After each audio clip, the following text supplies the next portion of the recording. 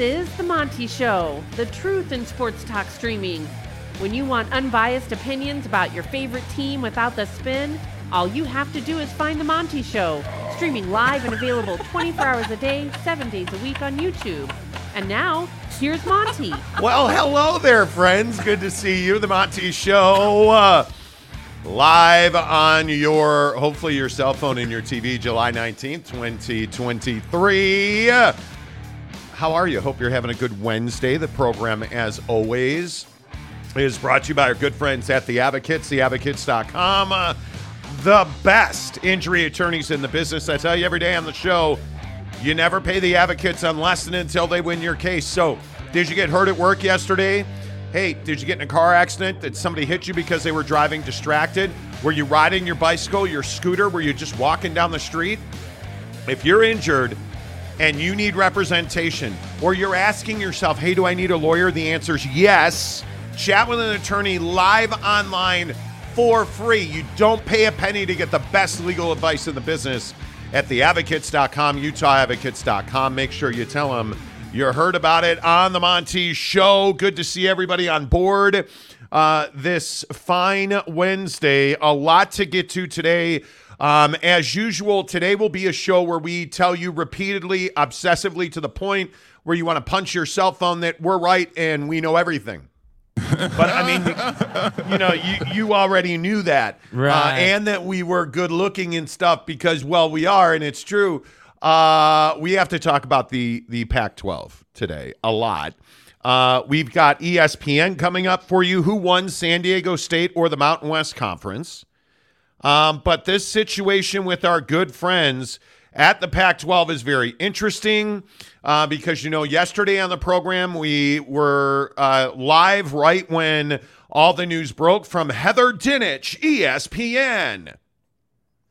I don't know why I said it like that, but she reported that a deal with the Pac-12 and a media partnership group was imminent, but will not be announced this week before Pac-12 Football Media Day on Friday. And so, of course, we went digging last night, talked to multiple sources around the conference and in the TV industry, and we have been told exclusively here on the show that the Pac-12, and I'm going to describe to you the way it was described to me by two different sources, confirmed by a third, that the Pac-12 had a TV deal on the table that they felt like they could live with. The executive committee, the new executive committee came in and turned it over and essentially said, not good enough, we need to get back out. It did not make it to all 10 members of the conference. This new board of directors, according to my sources, said we need a better deal than this. I am told that it was about 80% streaming and 20% regional distribution, which was not good enough. I am told that it went back out. I am also told that as of last week, the Pac-12 and Amazon have had conversations again. Nothing seems to be close on that front, but the very fact that Amazon Prime Sports and the Pac-12 are back at the table tells you that George Kliavkoff and the Pac-12 are back out trying to get a deal done. Now, I think it's probably harsh, but it was described to me last night by sources over text that the Pac-12 was begging, and another phrase that was used by a different source was hat in hand looking for a deal. And what it essentially means is the Pac-12 is talking to a large number of distribution partners trying to find a deal that they believe that their membership will agree to a grant of rights on. And again, as we've reported on this show for the better part of 10 months, it's going to be very difficult to get a grant of rights done in the Pac-12. I don't think it matters what the TV deal looks like. I think there are going to be disagreements about what a deal should be structured like and who should get what money. I think the other major part of this is, according to sources, the Pac-12 is not close to a TV deal or a media rights deal at this point. And again, with all due respect to Heather Dinich at ESPN, who I believe, and many sources I spoke to believe she is talking to Kurt Schultz at Washington State, I don't, and my sources don't see that a TV deal is close. And Jake, I think this becomes the problem for the Pac-12 and really for all of its media rights partners is you have all these other sources saying a deal is close. So the expectation is a deal is going to be announced any day. And frankly, 9 out of 10 people we talk to about this say that no deal is close and any day is not going to happen. Yeah, and I think that there's definitely momentum behind the question for the Pac-12 of why do we keep getting Pac-12 people or people with sources in the Pac-12 allegedly saying that a deal is coming, that a deal is close, that a deal is imminent? Why would you continue to put out this narrative or this messaging or this campaign almost about how a TV deal is close when you've been riding that horse for probably 6 months at a minimum, if not longer than that? And it just hasn't come to fruition. And I think, again, we had a really good discussion on the show yesterday about the quality of Heather Dinich's work, and it's grade A. It's really good. And I think this is what happens to reporters in these situations who do great work. Again, she does outstanding work. But as a reporter, you're put in a rock in a hard place, which I think is something that not a lot of people talk about with the Pac-12 situation. Because as a reporter, let's say she was talking to Kirk Schultz, and I believe that, but obviously, you can only go so far. It's not a fact, but it is, agreed upon by a lot of people. So if she's talking to Kirk Schultz and Kirk is telling her, hey, the Pac-12 deal is close, as a reporter, that's been reported on for a long time. But you also know it's your job to report things. So what are you supposed to do? So it's like, hey, the media doesn't have a choice but to continue reporting it. The Pac-12, for whatever reason, thinks it's a good idea to continue saying it. And then we get news that, hey, you had a TV deal, but that wasn't quite good enough, which on its own is incredible. I mean, we could do a whole show on the idea that they turned down a TV deal, which, again, brings me right back to the whole thing that we talked about last week, which is your board rolling over in the middle of you trying to find a media rights deal, because everyone wants to say, oh, this is just standard procedure. This is nothing to shake a stick at. It's a normal timetable. And it's like, dude, it may be a normal timetable. That is true. That the frequency with which the board rolls over is unchanged. But the problem is, and the thing you can't get away from, is when you signed your last TV deal, you needed to be aware of when your board rolls over. So if you're going to sign a 5-year deal, hey, does this deal end in July? Does it end in January? How does that impact the turnover on the board? And listen, I think this is a situation that the Pac-12 has never dealt with, obviously. I don't know that you could forecast this, but again, the problem isn't the problem. The way you handle the problem is what the problem's been in the conference. And again, from having President Kase move off the board of directors was not the issue.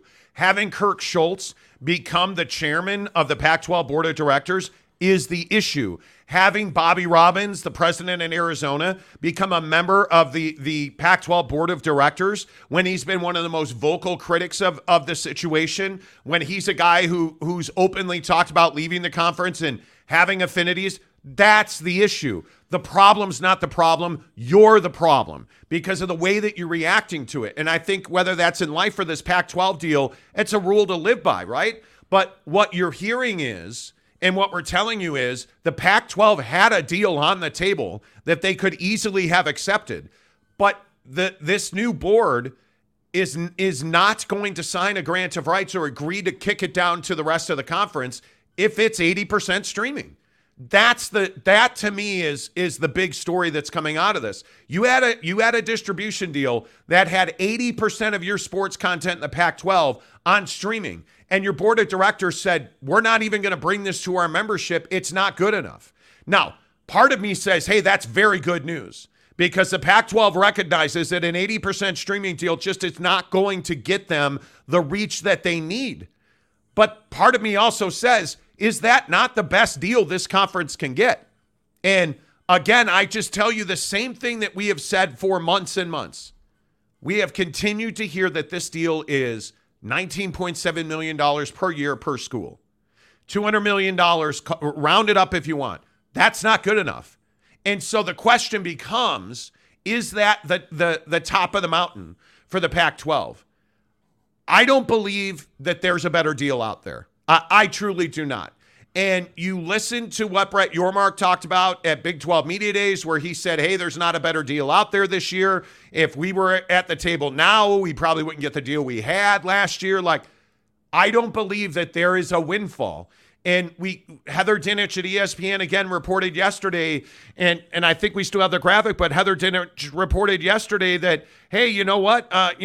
This is one of those situations where you have all 10 members in lockstep, that you have all 10 members who've agreed in principle to a grant of rights. Only problem with that is Bobby Robbins in Arizona has said that's not true. Well, and I think the point you've been on about how, this is Bobby Robbins getting on the board has Carol Fold at USC 2.0 written all over it. And I wonder, I don't disagree that the Pac-12 TV deal can't be 80% streaming. I mean, you just can't. The viewership and the reach landscape is not yet in a place where, you can have 80% streaming, 20% TV. I agree with that. At the same time, it reeks of, hey, Bobby Robbins has an agenda. And I'm not saying Bobby Robbins is solely responsible for this deal never getting to the rest of the conference, but it begs the question, like, hey, this is somebody who really values the Big 12 and really values his institution's relationship or position with the Big 12 and what that could possibly look like. So is he motivated to be harsher on what a deal would look like? Because I have to say, if I was the Pac-12, we're getting to that point where it's the 19th of July. Like, we're getting to that point where, hey, like, this can't go on till next year. And I know that sounds ludicrous. That sounds crazy. But if we got to January and they still didn't have a deal, and we're still having this conversation, what then? But can you honestly say you'd be surprised? Because I am no longer the guy that's like, oh my God, it's November and we don't have a deal. I'm not surprised. Right. Because that's what this whole process has been. Because they, I guess, are not willing to, embrace streaming. And I guess that's really where the conversation comes down to. I don't think I can agree with that. I don't think I would say that the Pac-12 doesn't embrace streaming. I think what they don't embrace is the majority of their athletic content on streaming. And I think this goes back to why Amazon Prime Sports is back in the conversation. I want to be very careful because it was described to me succinctly that Amazon Prime Sports and the Pac-12 have had talks. They have had conversations. I don't know that and I asked, hey, is that negotiation? And the answer was not necessarily. I think the Pac-12 is taking a shotgun approach, which is they're talking to as many people as will pick up the phone. And we know that the options have dwindled significantly.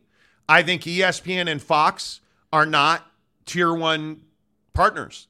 I think we told you first last August, almost a year ago, that Fox Sports was out on tier one at the Pac-12. And lo and behold, they're out on tier one at the Pac-12. ESPN, we have told you, has made it very clear they are not going to surpass $90 million a year in total to the Pac-12.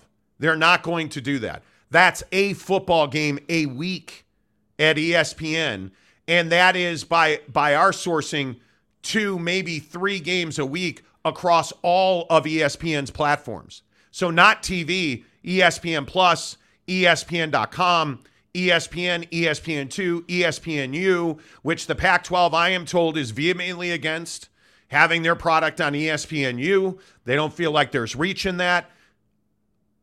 All of which is to say, I'm not on the spot to say that the Pac-12 doesn't embrace streaming. I think the Pac-12 doesn't embrace 100% streaming. And I don't believe that the Pac-12 wants more than half of its games on streaming. And I understand it because you're taking a huge risk in reducing the limited reach you already have that you've dealt with for a decade. If you go 80% streaming, let's say you put 8 out of your 10 football games on streaming, that's going to limit your reach. And I also think that Amazon Prime Sports with all due respect to Apple TV, Amazon Prime Sports is the only place that you can go if you're going to do a significant chunk of your product on stream. Because the reach that Amazon Prime offers, the fact that you have integrated platforms, if I buy Noodle golf balls on Amazon Prime, I have Amazon Prime Video, and Amazon, but from what I understand, I have been told that Amazon is going to shift significant resources behind promoting their sports products, which they have not done in the past outside of Thursday Night Football, by the way. They have not spent significant resources promoting their business. I don't even know how many people that watch this show know Amazon Prime has Amazon Prime Sports Talk. Did you even know that? The majority of people are going to say no, but it's every day. They have, I think, 5 shows that are live doing sports talk Monday through Friday. They don't promote it. I am told that they are going to spend significantly more resources behind promoting, especially live sporting events, which makes sense if you're paying for, which I am told is Friday night Pac-12 football on Amazon Prime Sports, a game of the week, which is what we've been reporting since October. Amazon's only interested in 1 game a week. They would promote that, which you would expect, because what does that do? That gives them a bridge between Thursday night football and Saturday soccer, which you get a lot of other programming on Amazon Prime Sports over the weekend. If you can have NFL on Thursday and Pac-12 football on Friday, that makes perfect sense that you would put resources behind promoting that. So Amazon, it makes sense to me that Amazon's back at the table. But this incident where, and I say incident because that's the word that was described to me as, this incident where this new board of directors came in and said, this deal's not good enough. We're not going to filter it down. That makes sense to me because it in my opinion, explains why we've heard so often, hey, it's coming, it's imminent, it's imminent, it's imminent, it's imminent.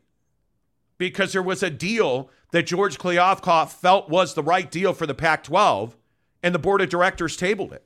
And I think that's why you have a board of directors. But I don't know what the right answer is. Frankly, this is the first time in probably 6 months that I'm going to say I don't have a real firm handle on where this deal ends up. I don't know what the end game is. I would have told you that I think it would have been Amazon Prime Sports and ESPN a year ago. I would have told you that. But then when we were talking to people and they were telling us, hey, Amazon only wants a Friday night game of the week, you needed 3 people if Amazon was going to be involved then. Yeah. NBC Universal seems like the exact right partner. And I will say this. There are some tea leaves and stars aligning on this ESPN story. One of the other things that really has tweaked a good bit of our listenership is that we have really good sourcing at ESPN and in the TV networks that have told us Disney is under no circumstance going to sell ESPN. Yeah. How long have we been talking about that on this show? Long time. Probably the better part of 6 months. And what did Bloomberg report yesterday? And what has Bob Iger said? We are not selling ESPN. Facts. But what are they looking for? They are looking for an equity partner. Notice they didn't say an equity investor. They're looking for an equity partner. Well, what's the difference? Well, that's somebody that's going to buy in, but not necessarily with cash, but resources. And so on the Marchand podcast, which on our end from Sports Business Journal, Andrew Marchand from the New York Post, I thought a very good point was raised.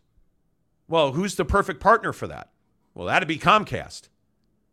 And if you look at what Comcast brings to the table, they bring a very robust balance sheet. They are in excellent financial position.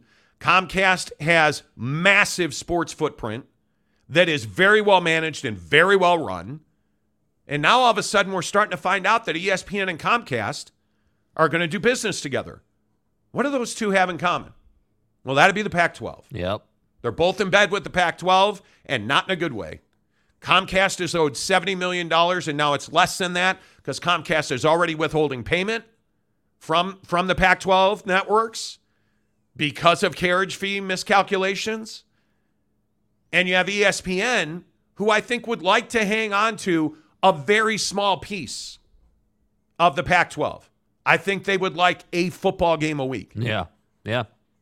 So now you put those two together, and what do you get? Well, you guys already owe me $70 million, and we're withholding. So let's do a deal with ESPN/Comcast and Amazon Prime Sports. That was brought to me last night, and it makes a hell of a lot of sense. Yeah, I mean, it makes a lot of sense. I mean, I think from Comcast's side, that makes sense. I think, I think that this has always been the Pac-12's issue. Nobody wants the entire kit and caboodle, if you will, with the Pac-12. They want a game a week, or they want this little piece or that little piece. So you have to find a way to bridge that gap. And that's why I say, like, it is, I have to admit, in my opinion, it is fascinating that you would turn down a deal, a media deal this late in the game. I mean, that takes a lot of balls and makes me wonder just what exactly it's going to take for you to feel like it's an acceptable opportunity. But I also feel like, what does the Pac-12 have to lose by doing that? Well, I mean, just the existence of your conference. I mean, you. But see, I don't view it that way. The Pac-12 is going to have a media rights deal. They're going to have a deal. It's going to happen. Tomorrow, probably not. A year from tomorrow, well, it'll probably happen within that window, right? They're going to get a deal done. But there's no hurry now because it's so painful already. You've already poured a truckload of salt in the wound. Yeah. How much more damage can you do if you wait till August? And by the way, what is working in favor of the Pac-12? Well, there's restructuring and realignment, not in college football, in the media world, where you have Bob Iger trying to do a deal with Comcast, right? You have Amazon Prime Sports, who seems like on a monthly basis, Amazon is trying to find ways to boost its stock price, which, by the way, if you haven't bought Amazon stock, you're crazy. It was at $84 when I got it. It's $135 this morning. Amazon's on the way up. They have a little more room to be creative with their board of directors, right? The market is changing. I don't believe, and I agree with what Brett Yormark said last week, I don't believe that there's a $30 million deal out there for the Pac-12. I don't see that. What I do see is that you have a situation where the Pac-12 can exist. I think they can keep 8 of their 10 members. I think they can expand to get back to 10, and I think they go on about business. I think that's just a reality of it. But these ideas about pro ratas that we deserve, that shit's gone, bro. Like, there's no such thing as the pro rata you deserve. Look at what happened to San Diego State. And we're going to talk about that in a minute. But San Diego State's a cautionary tale. You think you move the needle, but do you even? Yeah. And the answer is you don't. And you don't have, there's no such thing as this pro rata you deserve, Adela. That does not exist, because grant of rights and pro ratas, in my opinion, are coming to an end. The last of the Mohicans on this deal was the Big 12 TV deal. Yep. And I don't think we'll ever see another deal like that. And you look at the Big 10 deal, and I'm telling you, that is why, in my opinion, it's not the Big 12 that gutted the Pac-12.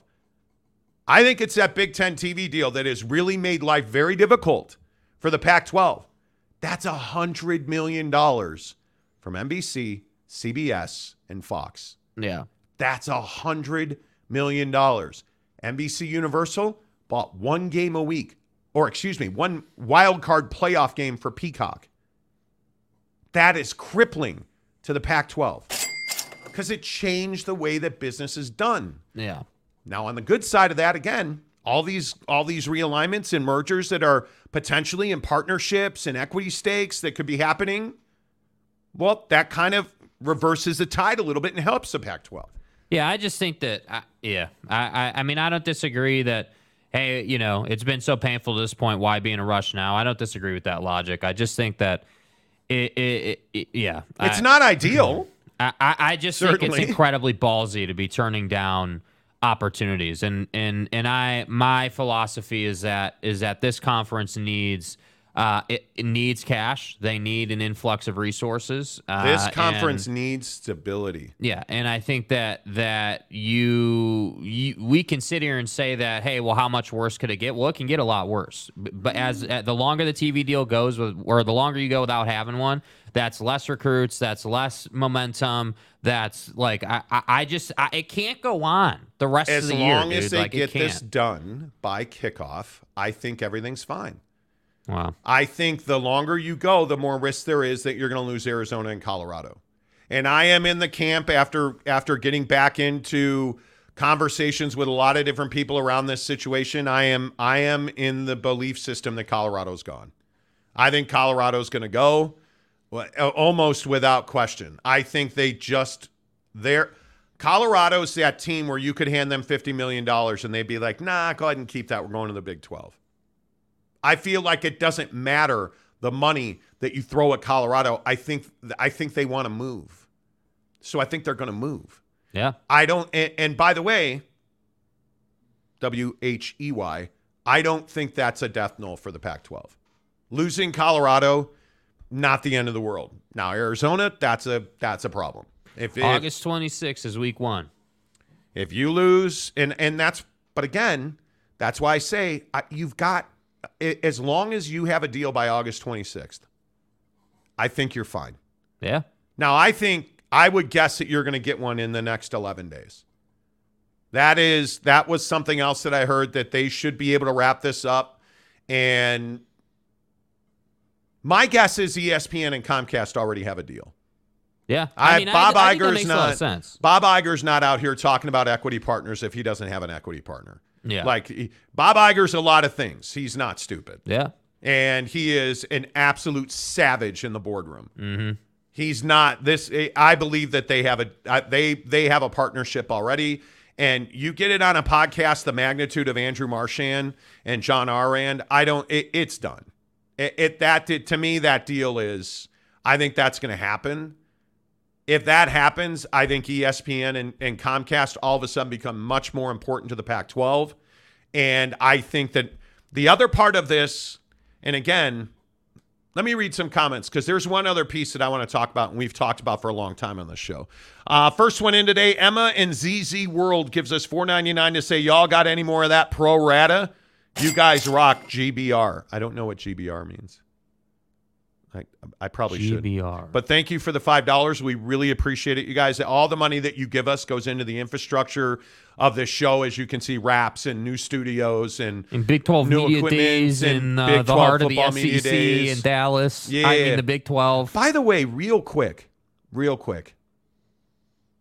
I the only one that's stunned that nobody in the SEC media pool asked Kirby Smart about the DUI accident, the speeding tickets, Am I the only one? Oh, the big, bad, vaunted SEC conference where the media has no teeth. Yeah. Which is amazing to me. And I understand it. If you cover Georgia, you probably don't want to ask that question. You're going to have Uga chewing on your balls. I totally get that. You can't tell me there's not one media person. Not one. And all of them are there. Not one that was willing to step up to Kirby Smart and say, hey, is this a systematic program-wide problem that you have with alcohol, with cars, with speeding? And I understand that Kirby Smart made a statement and he used a prepared statement to address the situation, but you didn't ask a follow-up question? That was a little surprising to me. Hero75 gives us $5 to say Disney already has a relationship with Comcast. Disney owns 2/3 of Hulu. Comcast owns 1/3. So it would make sense if they could work together on ESPN. And by the way, what else did Bob Iger say? We're not selling Hulu. We're not selling Hulu. And Hero75 is exactly right. Yeah. They already did a business deal on Hulu. That's a really good point. And Disney's not selling Hulu. Yeah. You'll sell FX. You'll sell ABC. I do think they would sell off some of their struggling assets at Disney. And some people have brought up Disney Plus. I don't know. It'll be interesting to see. Yeah. But they're not going to sell Hulu, which I think plays right into their Comcast relationship. Yep. So I would agree point. with that. Great Mike point. Smith, good morning to you. After waiting months and months for this PAC media deal, it will be so anticlimactic. I think that's a real risk. I think it's a real risk. Mike also says, I hit the like button. It hit back. Now I have an STD. Damn. Well, listen, I mean, there's topical ointments for that, Mike. And not all is lost. Not all is lost.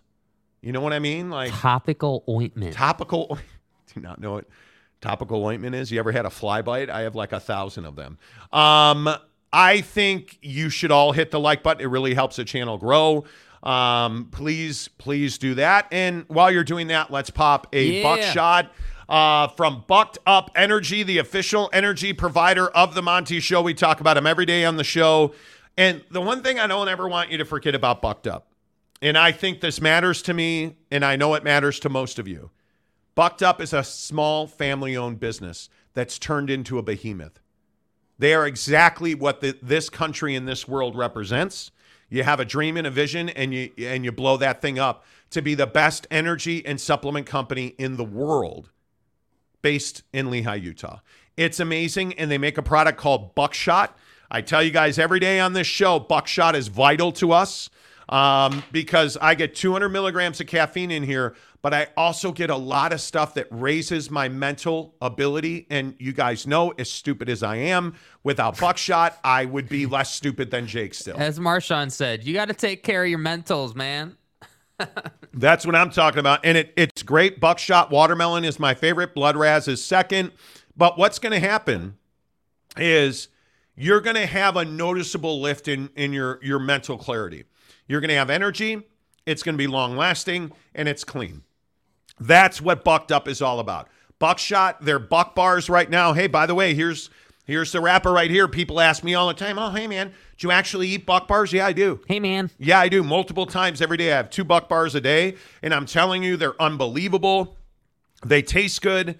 The word I use is decadent because they taste so damn good, and they taste good because they use things like dates, fresh from the tropics, so they're really flavorful. It's the ultimate guilt-free indulgence that delivers you reliable energy with really good ingredients, so you also get the highest level of nutrition. Get in the description of this show below and get a free sample pack of Buck bars. You can also get a free sample pack of Buckshot. They'll send you 6 Buckshots right to your front door for free in the description below. Make sure you tell them you heard about it on the Monty Show. And if you need your creatines, and again, if you're somebody that trains a lot, my wife is doing these triathlons now. She's using Bucked Up Endurance, and she lift? She absolutely loves the endurance product. I tell you, she also uses greens. We use collagen peptides. We use their proteins. Hook it up, buckedup.com. Use the promo code Monty to get 20% off at checkout. One other angle on this situation with the Pac-12. One of the things I find so interesting is the relationship between ESPN and Amazon. And this is something we've talked about for months as well. And it's something that we've taken a ton of heat on. That, Amazon would never do business with ESPN. Really? I think Amazon and ESPN make fine partners. I told you October, November, ESPN was refusing to get in a bidding war with Amazon because they don't view Amazon as competition. ESPN, ESPN2, the networks, plus.com are very different than Amazon Prime. And the two don't dislike each other or hate each other. They're not really competitors. And again, if we're talking about the business acumen of a guy like Bob Iger and Jimmy Pitaro, who runs ESPN, it is very clear to me from the people that we talk to in the TV industry that ESPN and Amazon are trying to find ways to commingle their content. I don't think there's any doubt about that. And if you look at this situation with the Pac-12, I think there's a real chance that ESPN and Amazon wind up being in that same pool in that they will both carry Pac-12 content. And I think ESPN's just fine with that. And I think Amazon's just fine with that. So to all the naysayers who said they could never partner, and we've been telling you for months, ESPN does not view Amazon Prime Sports as a competitor. I think it makes perfect sense to have shared content between ESPN and Amazon Prime. Yeah, and I think that, again, ESPN is just such a juggernaut in the space that I think these other entities, you always have to ask the question, is it a benefit for us to work with ESPN even though they're technically a competitor, if you will? And I think for Amazon, with where Amazon's at with their sports division, it makes perfect sense. I mean, again, I think people always lose sight of the fact that the best way to run your business is following the path of a business before you. And ESPN has been the one that's laid the yellow brick road for how you do live sports and how you do, certain things 100%. a certain type of way. 100%. I agree. It only makes sense. You want to. The best of business is done with people who are the best of the business, and I think ESPN and Amazon are titans, dude. Let's get your comments in here. OG Gary, first one in this morning. What's Gary. Up, Gary? Let's go, my guy. Dude, he it's says, only let's been go. 11 hours. How have you been, bro? It's been so long. We miss you. Renee Roca, the Utah 12 stream team. Exactly right. WTX 1971. Ooh, you're older than me. Says third. Renee Roca says the Utah 12 stream team will leave no rock unturned. They'll patch together a media deal. Get ready for the CW Pac-12 After Dark Tuesday nights following Charles in Charge. Bro. Charles in Charge. Charles in charge of my days and my nights. You don't even know that show, do you? Do you know who Scott Baio is? No. You don't. I know. That's not a good thing that I know the words to that song. To the theme song to Charles in Charge. Come on. What other show is pulling the words to Charles in Charge theme song? What are you talking about, Are man? you kidding me right now? Come on. Garrison, what's up, my guy? Wow, early start today. Yes, Garrison. Long time no see. Glad you're here, my man. Derek Myrie says, wow, the Pac-10 sucks. Okay. Tanner Plummer, what's up, guys? Anyone know why they're starting early today? Well, because we're here to talk MLS in the amazing Real Salt Lake. Well, can you hear the game or what game? Well, any of the MLS games. Can you hear the game? Because I couldn't hear the Messi introduction. I wasn't aware that Messi was in MLS. Wow. Because that was on Apple. I'll stop. Jay Chapman says early start today. Indeed. Kadu, good morning to you. Saul Goodman, what it do? Saul. See what he did there? So yesterday on the show, Saul Goodman, we were talking about our favorite actors. By the way, Mrs. Monty bought the tickets for Oppenheimer Let's this go. weekend. Can you see Oppenheimer not in IMAX? No, that's a crime. That's a crime. Seriously, that's a crime. Like, go on the internet. Okay. Christopher Nolan, IMAX, Oppenheimer. Watch Buddy talking about how long the film reel is for the movie. It's like 3 miles or something ridiculous. We're going to see Oppenheimer this weekend, but Saul Goodman, by the way, you prick. Look at me. He brought up Bob Odenkirk, of course, yesterday as his favorite actor. Mm-hmm. I get in the car, flip on Howard Stern yesterday after the show, and who's on the show? Bob Odenkirk, and what's he talking about? Better Call Saul is what he's talking about, which is an amazing show, by the way. Amazing show. So, Saul, thank you. You're living rent-free in my head. I hope you appreciate that. Saul also says Pac-12, Pac-10. Yeah, dude. Yeah, you already know to what which it Tanner is, Plummer says Pac-10. Pac-10. Saul Goodman, George Kliavnokok is saying, please. His cock. You know. Stop it. Jay Chapman says the 4 schools that are leaving promise Monty no announcement till show 1000. That's what, dude. And I didn't want to tell people that. Yeah. I didn't want to tell people that. Now, I could be wrong, but our sources are telling us that show 1000 is imminent, but I'm not quite sure if we can confirm that. Show 1000 will not happen before Pac-12 Football Media Day on Friday. I can confirm that. Tanner Plummer says, is this morning time slot permanent? No. No. Mike Smith listens to the show. You should listen to Mike Smith. KWU-KSU. Oh, my God. Take away their Power 5 status and give it to the Mountain West. Then let's see where the dominoes fall. Yeah, boy. And there's a lot of people talking about that. There's a lot of people talking about that. Saul Goodman says Kirby is on coke. Bro. Wow. This conversation, I don't know if we get to it today, but this conversation about Kirby being the best college football coach in the country right now. Yeah, I'm not having that. Yeah, I'm not here for that, bro. Your best college football coaches don't have multiple DUIs and speeding tickets in the same summer. Yeah, just because Kirby's program is first team all SRT doesn't make him the best college football coach. First team all SRT. Wow. People will die. Are we clear on that? Wow. Unbelievable. Derek Roche says, are there bucked up ointments? I mean, we could arrange that. I mean, they are innovative at bucked up. I mean, we could absolutely arrange that. Right. You know, David Calmer, it put topical ointments on the skin or it gets hose again. Buffalo Bill, give me them hose. Mayor McCluskey, morning show equals the OGs are back. Yes, they are. Yes, we're doing a morning show today. Yeah. And every time we do a show in the morning, people are like, bro, you got to. Here's the problem. Here's early. the problem. Dude, every time we used to do mornings, we moved to afternoons because we're like, hey, bro, do the afternoons. I'd love to have you on the drive home. Okay, we moved to afternoons. Numbers go way up. Show takes off. Okay, great. And then we do a morning show once a quarter, twice a quarter. Because we have a client obligation. We're playing in a golf tournament today. So we're doing the show early, right? Because, well, that's the beauty of YouTube. And people are like, oh, bro, got to do morning shows, bro. Yeah. Hey, that morning show shit really rocks my world, bro. Nothing like a PDH listening to the morning show. Right? Like, hey, which is all well and good. Right? It's all well and good.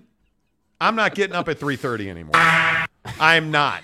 I was all cuddled up under the covers with Mrs. Monty this morning, and having to get out of bed early is just like, no, man. Saul Goodman says, great, guys, I got to eat too.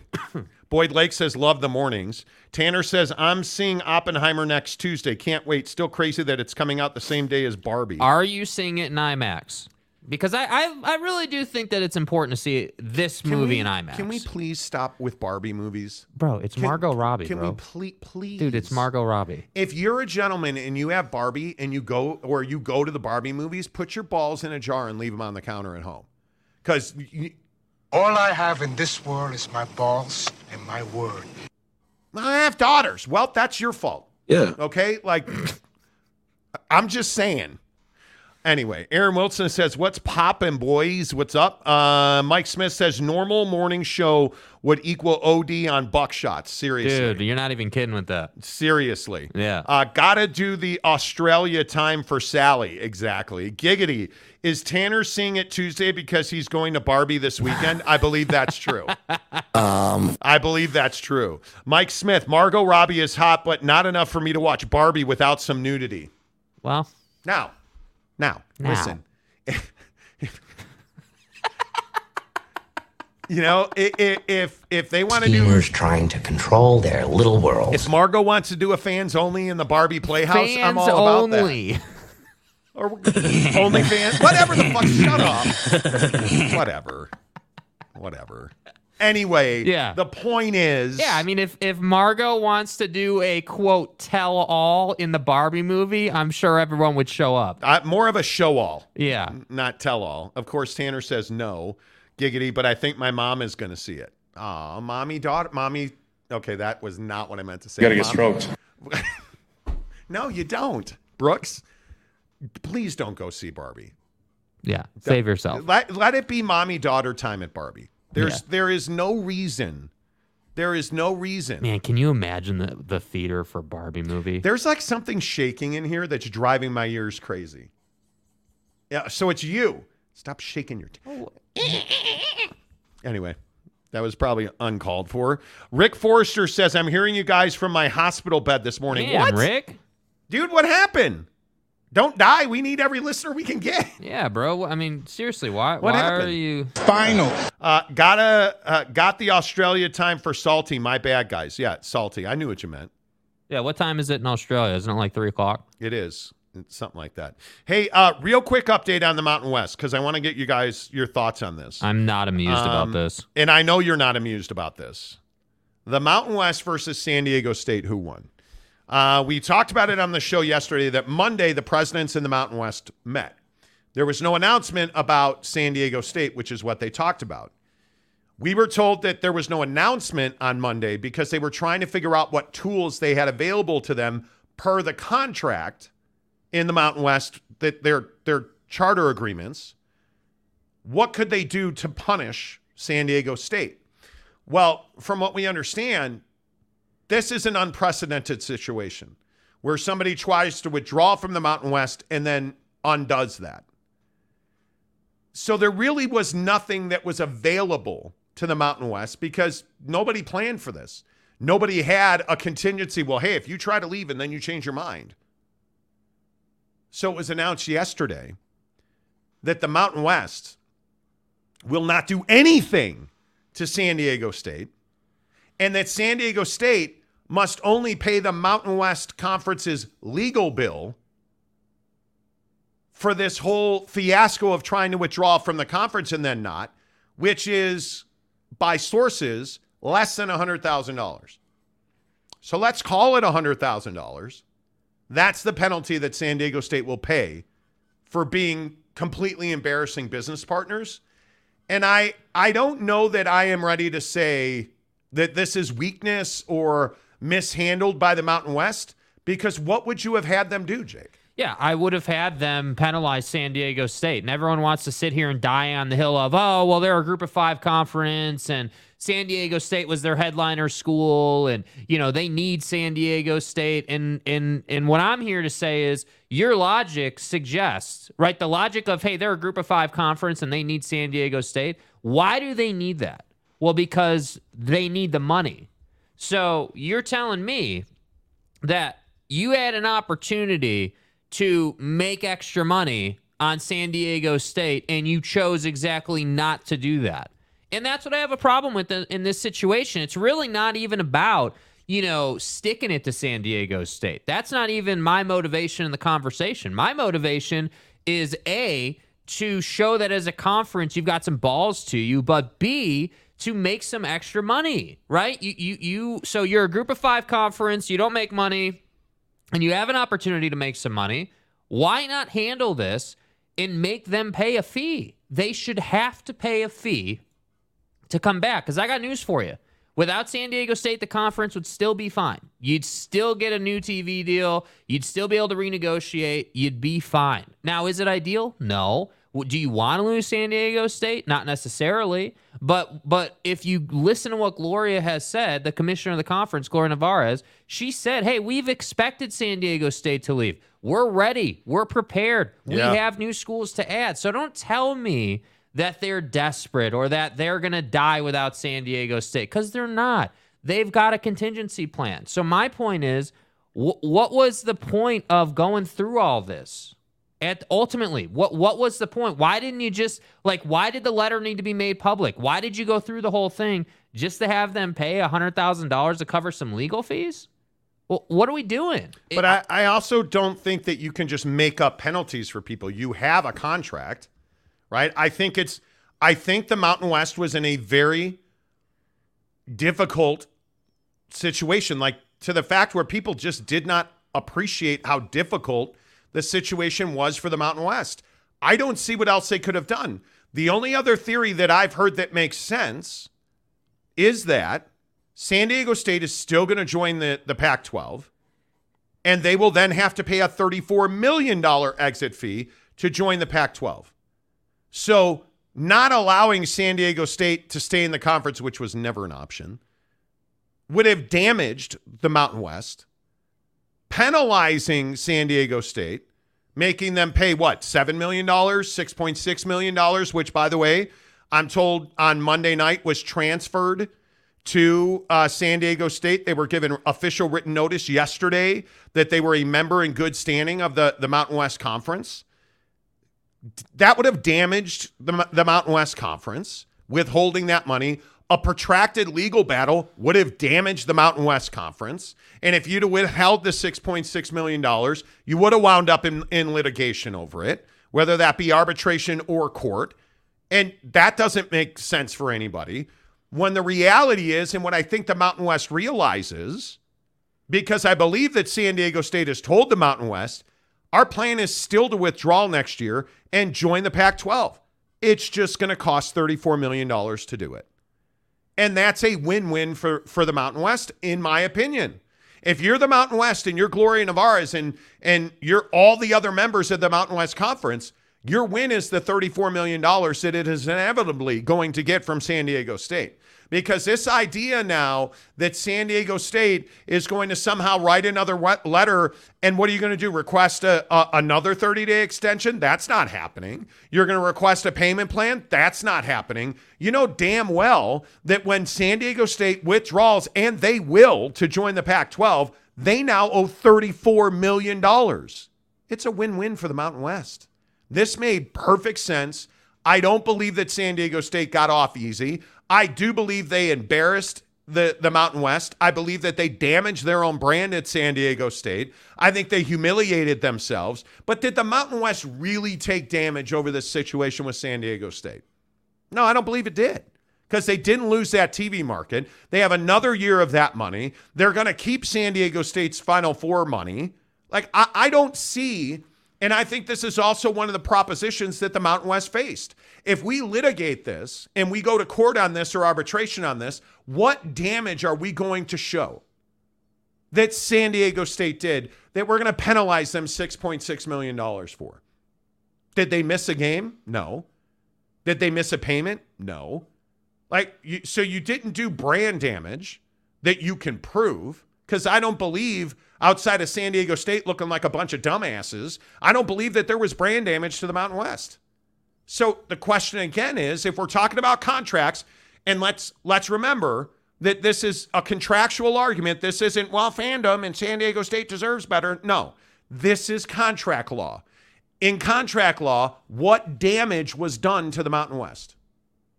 I don't see that there was damage done to the Mountain West. All the damage was self-inflicted by San Diego State. So punishing San Diego State outside of contractual language for $6.6 million, which, again, you can't do, it just seems like this was the only option that the Mountain West Conference had. Yeah, maybe. But the next time someone walks all over them won't be the first time, and that's exactly what happened here. You had a school leave the conference in writing, and then got back into the conference for free, and now is going to leave the conference again. So right, but they're leaving the conference and cutting a check for $34 million to do it. Yeah. I just disagree with the philosophy of it. I get the money makes sense. But nothing changes. They're still leaving, in my opinion. I think they're going to leave a year from now. They'll be in the Pac-12 a year from now. Yeah. So that hasn't changed. The only thing that's changed is they're going to pay instead of 17, they're going to pay 34. That's it. Now, how they're going to pay that, I have no idea. Because San Diego State, honestly, from what I understand, San Diego State has a pretty significant debt load, and they are not making money on their athletics right now. So they are not profitable on athletics at San Diego State. So it's going to be interesting to see exactly where they come up with that $34 million. And by the way, I understand it. Even if it's $20 million, you're making 4.4 in the Mountain West. It's well worth the move, because you're immediately, and if I'm San Diego State, speaking of pro ratas, I'm not taking a revenue drop from the Pac-12. I want a full share of that money. You need San Diego State. You need the San Diego, Southern California market. Yes, we'll take a full share. No, we will not take less than a full share. Yeah. I just disagree. If I'm the Pac-12, you're San Diego State. You're not a P5. That might be true. We need the San Diego market, but I got news for you, San Diego State. We got our TV deal done that apparently is coming without the San Diego State market, right? So if that happens, right? If the Pac-12 gets their media rights deal without San Diego State can kick rocks. You have nothing to warrant a full share. Now, I agree, if you're San Diego State, you got to ask for it, but you have nothing literally nothing to warrant a full share. In my opinion. And this is one of the few times I think we can actually say this. The Pac-12 has the leverage here. If you're the Pac-12 and the cock is on the phone with Adela Della Torre. Yeah. And she says, we want a full share. All right, stay in the Mountain West. I mean, that's what I would say if I were George. But the only thing that Adela has is the Southern California market. Because there's not a school in L.A. to replace L.A. Los Angeles belongs to the Big Ten now. But I guess that just comes down to how the Pac-12 views the conference post UCLA and USC departure. I mean, because I think it's a real question. I mean, obviously they'd like to have Southern California, but as a conference, like, does the executive board, the way they prioritize linear, prioritize the Southern California market? Because again, and this is what I just think San Diego State can't get over. You're not a P5.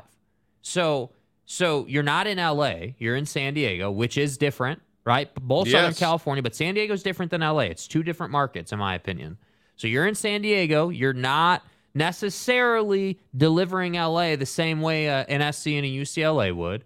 And so that's why I say, like, as much as, like, I truly despise the way the Mountain West is handling this. At the same time, I understand that they want to double the fee, or that they have doubled the fee and they're going to get paid and it's all going to work out in the end for the Mountain West. Yeah. I understand that and respect it, but I don't like the fact that the Mountain West comes out of this thing looking like you can just walk all over them. At the same time, San Diego State looks like an idiot. You got absolutely, embarrassed by the Pac-12 here. And you don't really have another choice but to continue to ask for the full share, even though I don't think you're ever going to get that. Yep, I agree. Derek Myrie says, the Mountain West will be the new Pac-10. PAC. Which I still maintain is the best plan overall. The two should merge, there's no doubt. Yep, Saul Goodman says, San Diego State to the Mountain West. Haven't I heard that before? Well, truth. I think they wind up in the Pac-12, but that's just me. Brandon Butler. What's up, Brandon? Good to see you. The penalty is probably going to prevent them from moving conferences. Probably, could be.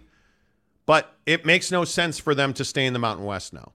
It makes very little sense. And they need, the Pac-12 and San Diego State need each other. You have to do it. Lonnie Johansson, what's up with you? Lonnie, good to see you. Says, good morning, guys. Aaron Wilson. Mountain West should have done San Diego State like Gundy did OU. Well. Oh, my God. Okay. Stop talking about Bedlam, Mike. Start talking about the games you won. Mick A. Navarez could have dropped the hammer, but I think it is a good tactical move on her part. Don't disagree. And it's really not up to Commissioner Navarez. I mean, the presidents have a significant say. She is an employee of the conference. So keep that in mind. Provo Cougar fan, the Pac-10 and San Diego State are going to start a continuous GoFundMe account. Seriously. That never closes. It never closes. Saul, anyone have collages or donuts this morning? Oh, a donut sounds so good. Oh, my God. That would be amazing. Big 12 McCluskey, back in the day, if BYU pulled a San Diego State, the Mountain West would have totally screwed them. Probably. I wouldn't disagree with that. OG Gary, if I'm San Diego State, I don't leave until the contract with the Mountain West is up. But isn't that 2027? Something like that? Yeah. That's a long time. A long, long time. Elaine Tran says glazed donuts sound good. Stop. Donuts. My sobriety is really, wow. Dallas Cowboy offensive lineman Zach Martin considering not reporting to training camp over a contract dispute. Dude, if they don't have Zach Martin, the season's over. Can the Dallas Cowboys get anything right? No. Nope. Zach Martin is arguably the best offensive lineman in the NFL. And, okay. I'm not playing your stupid game, Jerry. I am not playing your stupid game. I will not do it. I just won't. Midnight Magic Musings. Triple M. Mountain West took the high road, and our everybody is scared to make a hard choice society. They maintained where they are, which is not a bad thing. And I think they know a payday's coming. Couple more. LV sent, whoa, good Lord. comment dump. LV Seminole, morning, fellas. What's up? Tanner Plummer. San Diego State to the Pac-12. What would I do without you? Yeah, yeah. Yeah. Provo Cougar fan, Starry says, but are Fresno State and ULV an academic fit? Because Provo Cougar fan said after San Diego State, the closest two D1 schools to LA are Fresno State and UNLV. Both are over 200 miles away. And I just think they're in a no-win situation. Tanner says, yeah, I saw Zach Martin news, but if they don't have the season, if they don't have him, the season's over. Dude, do you understand what he means to that offense? So let me get this right. Come on now. You don't want to pay Tony Pollard. You don't want to pay Zach Martin. Dude. And you strung out the Dak Prescott negotiation just about as long as you could do it. Dude, we get it, Jerry. If Zach Martin does not report to the Dallas Cowboys, this is different than Saquon Barkley. And we need to talk about Saquon and his what I think is going to be a holdout.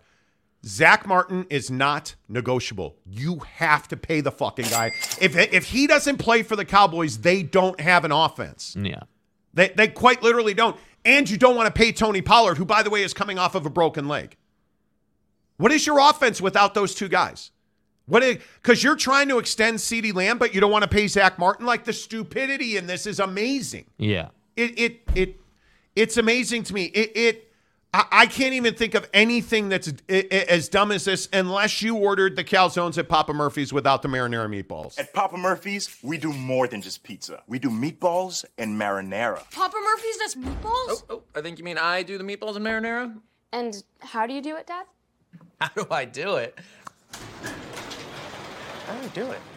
Oh, well, we do it with savory ground beef Covered in tangy marinara. That's how, honey. At Papa Murphy's, we make great pizza. And don't forget the meatballs. Order now at papamurphys.com. Papa Murphy's Pizza, the official pizza of the Monty Show. Order the calzones. Order the marinara meatballs. Pile one on top of the other, and you can put the calzone on top of the marinara meatballs. I mean, you do you, friend. Nobody's going to judge you here. You can do whatever you want. I personally would put the calzone in, cook it for about 15 minutes, then pour the marinara meatballs on top, cook it for 20 more. You're good to go. It's awesomeness. I promise you, you will. It is going to be an incredible. No, I'm not going to. Yeah. I'm just going to say you're going to feel as good as you've ever felt, right? Use the promo code Monty25. You get 25% off your purchase at $25 or more. And don't forget to throw in the take and bake chocolate chip cookies on the Monty Show. This hour of the show presented by TryDayTrading.com.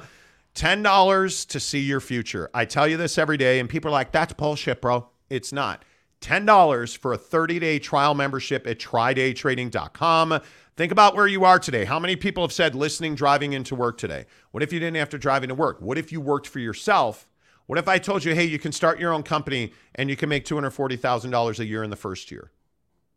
That's what your options are at TryDayTrading.com. Stop working for a paycheck. It's the drug they give you to make you forget your dreams, right? So stop trying to force something that's not there. Build your life. Build your dreams.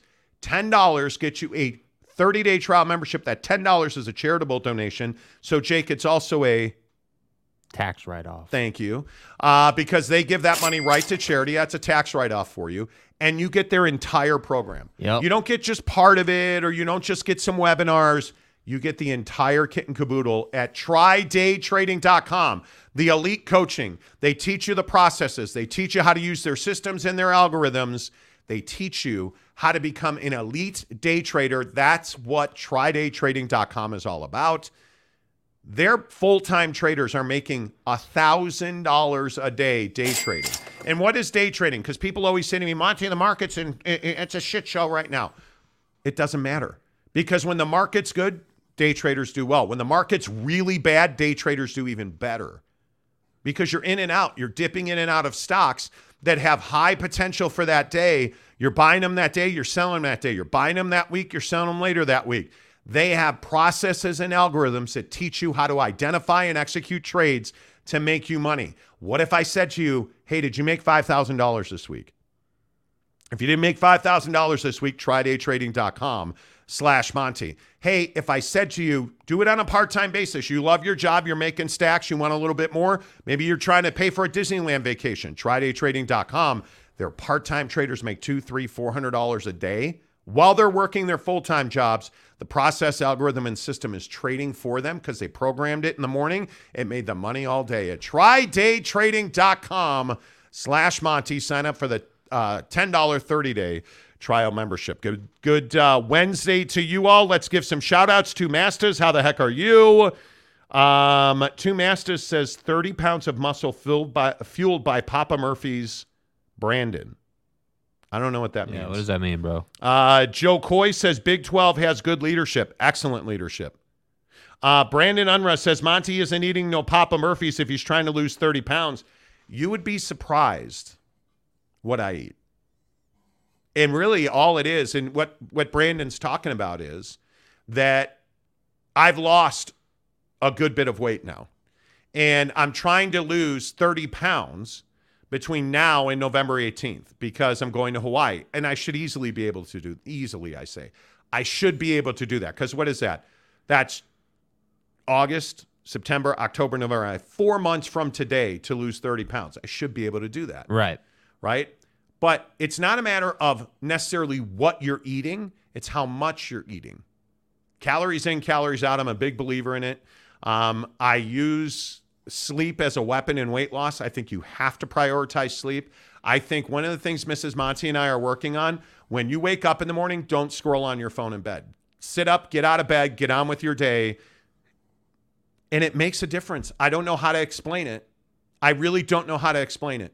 But when I get up and I don't lay in bed and scroll on my phone, I have a much better day. I have much better energy. My mind feels better. Like, those are the things that are working. Now, am I sitting here telling you that I eat out every day like I used to? I don't. My wife made me an amazing dinner last night. A baked potato with vegetarian chili on it was one of the best things I've eaten all week. It's flipping unbelievable, right? But I had Super Chicks the other day, right?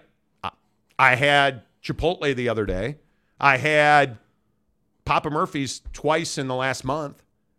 It's not what you eat. It's how much you eat, when you eat it. Like, losing weight's not easy. Yeah, losing weight's not easy. Elaine Tran says, sausage jalapeno pizza. Amazing. Amazing. Brandon says, well, each Papa Murphy's pizza weighs 30 pounds. They're amazing. Incredible. Elaine says, keep it up. Cardio, water, and diet, Scott of Greywater says. I don't do cardio. I right now, because it's golf season, all I'm doing is a lot of stretching. I'm trying to stretch on a daily basis. Golf, one of the things that I have dealt with since I started really playing golf, by the way, do you realize what this week represents? 90 days of full-time golfing. April 16th was the first day we swung a club this year. And really in the last 5 years. April, May, June, July, 90 days. I've had left... Achilles tendon pain, like stiffness, and I've had calf stiffness. So I've been working on stretching that. Mrs. Monty sent me a whole stretching routine, and I'm telling you, that's the stuff I'm doing. Now, once golf slows down a little bit, I will be in the gym 5 days a week lifting and playing golf. Yeah.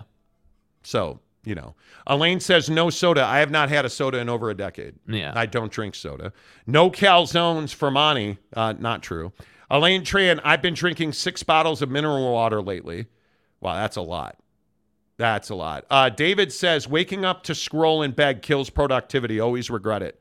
And I've stopped doing it. You guys, it's crazy. It's crazy. The things that have really made a difference for me are a routine with Bucked Up. And I'm not because they advertise on the show, but using Bucked Up products with a purpose. Protein, having a protein shake every day. Last night, right before dinner, I had a protein shake. I use collagen peptides in my protein. Yeah. So I have Bucked Up protein powder, collagen peptides, 20 ounces of water with ice in it. Shake it up, drink it. Yeah. I'm telling you, it works. My wife is, by the way, one thing I'm not doing right now, I'm not using creatine right now. My wife is using creatine for her triathlon training, and I just have gotten into this rhythm using Bucked Up products, not scrolling when I wake up in the morning. It makes a difference, man. Yeah. Makes a difference. Cam Harrison, how the heck are you, dude? He says, on point, Monty. Cardio only after lifting. Well, you know, one of the things I miss, not that I want to get into this because I'm sure people are bored to tears, but I miss my cold showers in the morning. Because now in the mornings, I work out or I play golf, and cold showers kill your gains. And I got really, Jet Wayman got me into this cold plunging stuff. And dude, it works. Yeah. It absolutely works, no doubt about it. OG Gary, wintertime, I play golf at Top Golf in the mornings. Cheaper that way. Love it. Kane Urin, how are you? It always starts at the top with your leadership. The PCA is just getting back, the PAC is just getting back what they have done to others. You're not wrong about that. Yeah. Tanner says, I've been running and drinking a lot of water lately. My days have gone instantly better. Well, except for today because I have a cold. Interesting. Cold. Dude, it's been so hot. It was so nice to see the rain clouds roll in. Yes. How nice was that? Yeah, there's going to be some weather tonight, too. There is watch going to out be for some that, weather. dude. 5 o'clock, it's going to get real. It is. All right. The biggest stories in sports right here on The Monty Show, brought to you by our good friends at BladeHQ.com. BladeHQ.com, the best knives from the best knife makers. Awesome website. And I know one of the things that's a pet peeve for me when I'm shopping online, I hate when websites don't work. It makes me crazy. Or if they're difficult to deal with, or if customer service sucks, or if the order takes years to get there. At BladeHQ.com, they have over 15,000 knives in stock. The best knives, the best variety, the best outdoor gear, hunting gear, you name it, they've got it. They built their own website. And when I say that, they built the platform, the systems, the processes, all with the idea of having a website that's easy to use for the consumer and a process that delivers the best products on time when you need it every time. BladeHQ.com. Best customer service, and again, the best knives from the best knives makers. I think the Zach Martin situation in Dallas is a big deal. Zach Martin, the all-world offensive lineman for the Dallas Cowboys, is thinking about holding out. He is in a contract dispute. He'd like an extension. He has not gotten one. Zach Martin, I think for the Dallas Cowboys is critical. I think that bumps to the top of the list in football today as teams are beginning to report. By the way, the New York Jets are in camp. Coming up here in about 40 minutes on Football at 50, and we are going to do Football at 50, I hope. I'm the one that decides, and I usually screw it up. We got to talk about Saquon Barkley. We got to talk about the Jets and Hard Knocks. But now we got to talk about what Zach Martin means to the Cowboys, because that is a big, big story. We have a lot of new details on the Pac-12 TV situation. As you heard yesterday, Heather Dinich at ESPN is reporting that a Pac-12 media deal is imminent. Although Heather and multiple sources have said there will be no announcement this week before Pac-12 Football Media Day on Friday. We did a lot of work when Heather broke that story yesterday afternoon before the show today. And we have been told by multiple sources that the Pac-12 is, quote, begging for a deal. And they are, it's harsh, but I think it's probably true. They are, quote, hat in hand. Right. One source told us, which is they are out there saying, hey, we need a deal. Let's make a deal. What can we do to get a deal done? I believe that the Pac-12 is in one of the least enviable positions we've ever seen in professional sports and content distribution.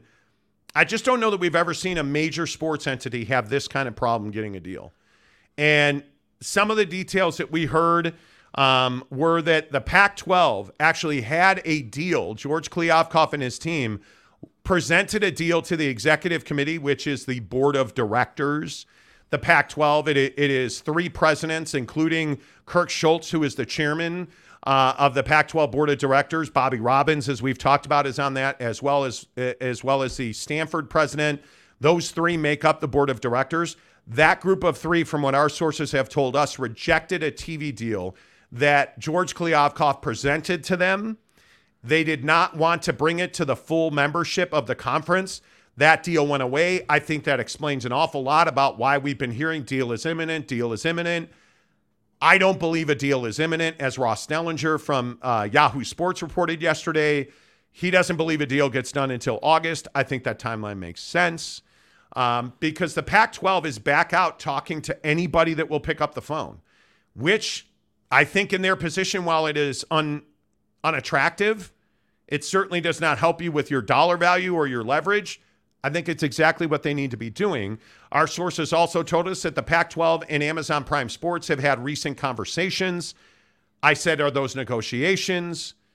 My source would not go that far, but they have had recent conversations.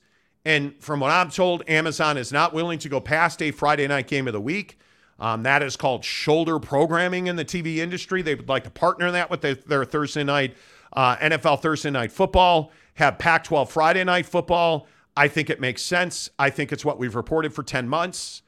And I think that's where Amazon is and has always been. They're not willing to overpay for that.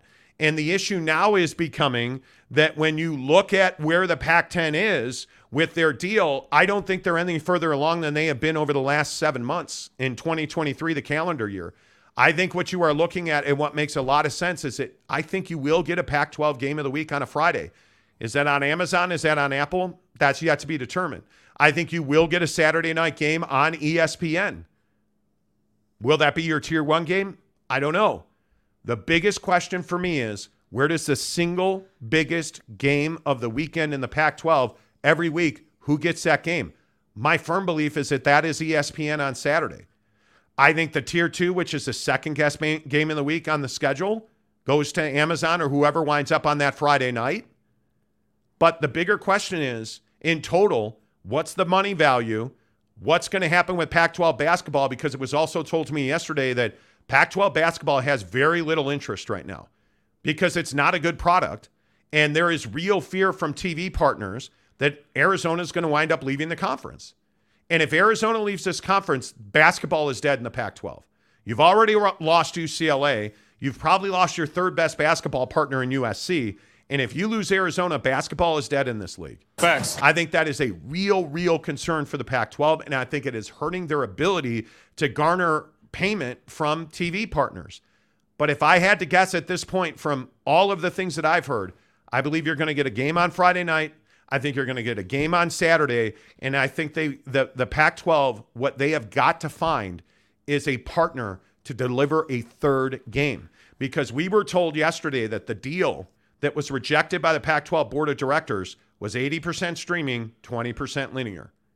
And I am told that the board of directors says 80% streaming does not work.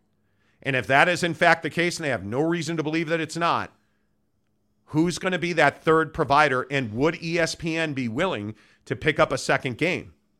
Because I've also been told yesterday that ESPN's unchanged. They are unwavering. They're willing to pay $90 million a year total for basketball and football to the Pac-12.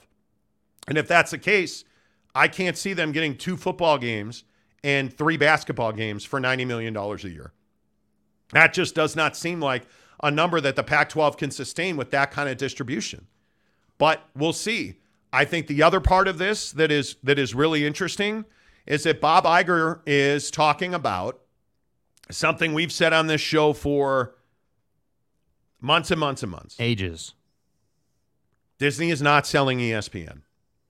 And I know that the Pac-12 naysayers and a lot of the Pac-12 mouthpieces, including the radio wizard up in the Great Northwest, have been saying, the Apple TV is going to buy ESPN and they're going to save the Pac-12.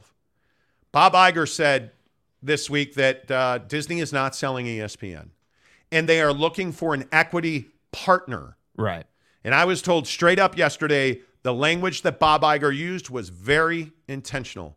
They are not looking for an equity investor. Hey, give us money. They're looking for an equity partner.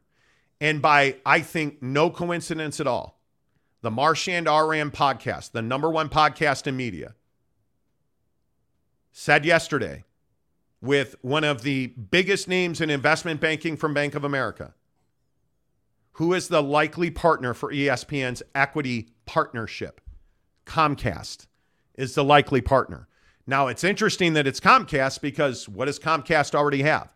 The Pac-12. Yep. ESPN's already got the Pac-12. What does ESPN, and by extension, really, what does Disney have that Comcast has? They share partnership in Hulu. So there's already a relationship in place. And what did Bob Iger say? It's very unlikely that Disney will divest Hulu. He didn't straight up said we're not. Yeah. Very unlikely. I think if they do a broader partnership with Comcast, which makes a lot of sense, I think that could be a saving grace for the Pac-12. Yeah, and I think all the people saying that Amazon doesn't want to work with ESPN are going to look silly. Like, I think that when ESPN comes knocking and ESPN wants to talk to you about doing business, you have to listen at a minimum. And I think Amazon, when you consider where they're at with the sports side of things, if you take out, AWS and all the other business divisions and you just look at sports, obviously Amazon is developing sports talk. I think a lot of people don't even know that Amazon offers daily sports talk on the platform. You can go and find it. And they need to get that word out there. And I think that Amazon understands that there's value in live sports and in sports talk. And that synergy obviously has been laid out, and the groundwork for how to do that has been laid out by ESPN. And so to me, it never really made sense why people were saying, hey, these two were going to be adversaries. I think Amazon is a company that has only reached the peaks and the heights it's reached because it understands that partnerships kind of make the world go round. So for Amazon, giving ESPN the bird doesn't really work for them. They need to be saying, okay, yeah, ESPN is kind of the OG in sports talk and live sports and basically the way things are now. So let's go ahead and copy their model a little bit. Let's go ahead and execute the way they execute. And right now for Amazon, that potentially means a Friday night game of the week in the Pac-12. Let's see what we can do with that. And by the way, I think that same logic, or that logic, is what they did with the NFL. Hey, let's pick up one game a week with the NFL, and let's see what we can do with that. Let's not forget, they had some issues early on in Thursday Night Football, right? We remember the audio issues and just some of the stuff that they kind of had to get worked out. And so now they've figured that stuff out. So now they want to add a piece to their plate. So I don't think it's outlandish or outrageous to say that Amazon would consider working with ESPN. And I do think for the Pac-12, Amazon's a great place to be. If you can put up good numbers on Friday night, who's to say that you couldn't get another game with Amazon? That's what I think the Pac-12 has to kind of get through with. And I go back to what we reported several months ago in January, that NBC Universal became a major player for Pac-12 distribution. Now, not to be the master of the obvious, but who owns NBC Universal? Right. Well, that'd be Comcast. Right. There is obvious synergy here. There is an obvious relationship here. I think there is no doubt that USA Network is becoming more and more of a sports channel. If you look at the fact they had NASCAR this week, like, you get a lot of sports on NBC Universal's channels. Yep. So I think when you look at NBC Universal, we reported specifically that the Pac-12 was going to potentially be on USA Network and Peacock. You look now at what synergy between Comcast and ESPN could look like. I think this is only good news for the Pac-12, because I could easily see a situation where ESPN gets a Saturday night game and the bulk of Pac-12 content winds up at NBC Universal. Yeah. I mean, that is absolute. Well, and it works for them. Yeah. And it also offsets this $70 million black hole that Comcast is dealing with the Pac-12. It makes that a much more manageable, negotiable part of any agreement, that you're going to withhold fees from the Pac-12 until that $70 million is rebated. And I think that makes a ton of sense. If you have an equity partner that helps you do things like, I don't know, the NBA, think about what an ESPN Comcast partnership could mean to the NBA. Has anybody thought through that? You have $2 billion corporations that could probably own a vast majority of the NBA content in a partnership where ESPN and all of its platforms and networks, and NBC Universal with Comcast and all of its NBC platforms could share the large majority of NBA content, and yet they still have the ability to go to TNT, and yet they still have NBA TV. They still have the NBA app, and all it means is that the NBA gets what? More reach. Yeah. Which means they have more money. It works for everybody. An NBC/Comcast partnership with ESPN makes all the sense in the world. Yep. And not just for the Pac-12. I think it really could change the landscape of sports on television in this country. and the reach and the power that ESPN has. And I'm just going to go back and say it again. The idea that Disney wants to sell ESPN is foolish. Yeah. It's never been, in my opinion, it's never been a serious consideration. Is it talked about in board meetings? I'm sure it is. But under no circumstance, while Bob Iger is at the helm of Disney, he just signed a 2-year extension. Under no circumstance is Disney going to sell ESPN because it makes them money. And even if it's not ESPN money, think about the bridges it builds for Disney. Think about the relationship. Do you know what a Comcast-Disney partnership could mean? Think about things like The Mandalorian. Yeah. Think about all of the Disney properties, all of the theme parks, just the marketing reach alone that you wouldn't have to scratch a check for. If you could market Disney Vacations, because one of the things that people don't understand, having worked at ESPN, I still get the Disney Vacation emails. Hey, Disney Vacations. Hey, here's a room and park ticket combo. Yeah. If those are not now email dumps, but in addition, TV commercials during NBA games, come on now. Yeah, I mean, there's obviously a lot of ways these two can work together. Yeah, and I think that's what makes it so beneficial is like it's not just like, hey, put a football game on TV. It's like, yeah, sure, we're going to do that, but ultimately there's all these sort of branches that extend from the core of the partnership that I think make both parties money. Because again, ESPN is they do sports, but they're a sales organization, right? Ultimately, like that's the old saying, right? Like, hey, we do sports talk, but ultimately we're a sales organization. Like that's what ESPN is. So partnering with a major player makes sense. But you know what sucks about this for the Pac-12? And I'm going to play the bite again, and you've seen it 1,000 times on this show. You listen to Kurt Schultz at Washington State talk about bad optics. Listen to how stupid this statement now sounds. Why is it dragged on so long? I think it's just the environment. It's the uncertainty in the economy, the layoffs in the tech sector and other places. I mean, look at the major media companies have almost all laid off people, and so have some of the major players in the tech sector. And, I know at least one of the partners we were talking to said, we're ready to sign today. But the optics of us announcing that we're laying off X number of people and we signed, this multi-million-dollar deal with the Pac-12 are just simply not the best. So we're going to have to wait 6 weeks. Now, I'm not sure if 6 weeks make that much difference or whatever your time frame is, but clearly the optics was something that those groups are really worried about. That's your chairman of the board of directors in the Pac-12. When that is just a bunch of bullshit. That is spin and lies at its finest, in my opinion. And I can only say this so many times. And whether you want to get tired of me saying, hey, sources told me, and hey, look, I'm right. I'm going to say it again. Anybody that believes that layoffs at ESPN are an indication that ESPN is struggling doesn't understand it. Yeah. Anybody that thinks that, that the layoffs at ESPN are the reason that there's not a Pac-12 deal doesn't understand it. Anybody that thinks that Bob Iger is trying to sell ESPN doesn't understand it.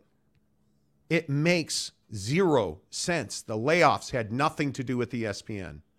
The optics had nothing to do with layoffs because they signed Pat McAfee like 12 seconds later. It's a massive contract. Yeah. What is happening here is the Pac-12 is not a priority, but it's something that's desirable. I like that Porsche, but it's not a priority in my life. Let me get this Comcast ESPN deal done, then we can talk about the Pac-12, right? And I think if you go back and look at one other thing I want to say about this Bob Iger, ESPN, NBC thing. Yeah. What are the properties that NBC controls? Think through this. They control the NFL. They control Notre Dame football. They control NASCAR. Like those three things right there. If you have the NFL on ESPN and NBC Universal Comcast, you share NASCAR. Because I think that's what's going to start happening. What's the third one? How important is Notre Dame to ESPN? Why haven't we gotten a Notre Dame extension at NBC? Well, because I think there's a broader, vastly larger deal coming. There's a greater plan. Why hasn't Notre Dame joined the Big Ten when they've been offered a dozen times? Because there's a bigger deal coming. And I think Notre Dame, NASCAR, and the NFL are just the beginning. I think it's just the beginning. Yeah. I think when you look at what the reach of Comcast NBC is for ESPN, their talent across the board, because you already have multiple talent who used to work at ESPN who have worked for or are working at NBC. Mike Tirico, Dan Patrick. Think about that. Yeah. Think about the names that have been around Notre Dame, that have been around the NBC on the NFL on NBC. Yeah. There's all kinds of synergy. And I think Notre Dame, I think the NFL, and I think NASCAR are platforms for reach and advertising that ESPN could leverage, and vice versa for NBC Comcast. I think that's the logical structure. Yeah. And if you're somebody that wants to hang on to politics destroyed ESPN, you don't know what you're talking about. And if you're somebody that's like these layoffs are gutting ESPN, well, morale's never been lower at ESPN. I would agree with that. But do you think business is any different today than it was before these layoffs at ESPN? It's not.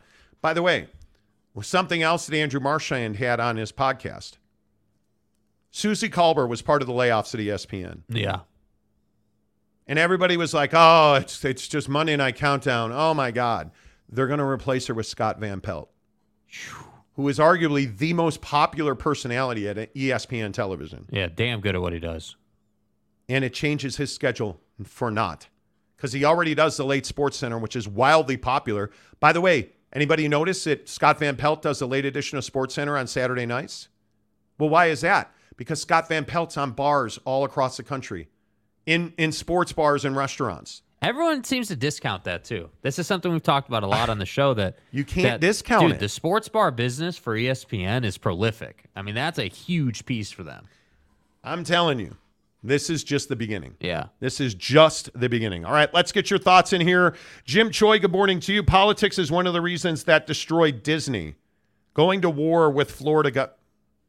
Jim? No, I'm not talking about that. Go look at the polling numbers and then tell me that ESPN and Disney lost. Come on now. Tanner Plummer says, okay, enough PAC talk. Let's talk NFL. Well, what about Real Salt Lake? That was next. Okay, we'll can't talk. Hey, we got to talk NFL. Us. I mean, he told us. We were just about to go to RSL, and you said no. Okay. Saul Goodman, Notre Dame being a free agent is a bit of a help. It really is. It really, really is. Mike Smith, for me, Notre Dame on NBC is must not watch TV.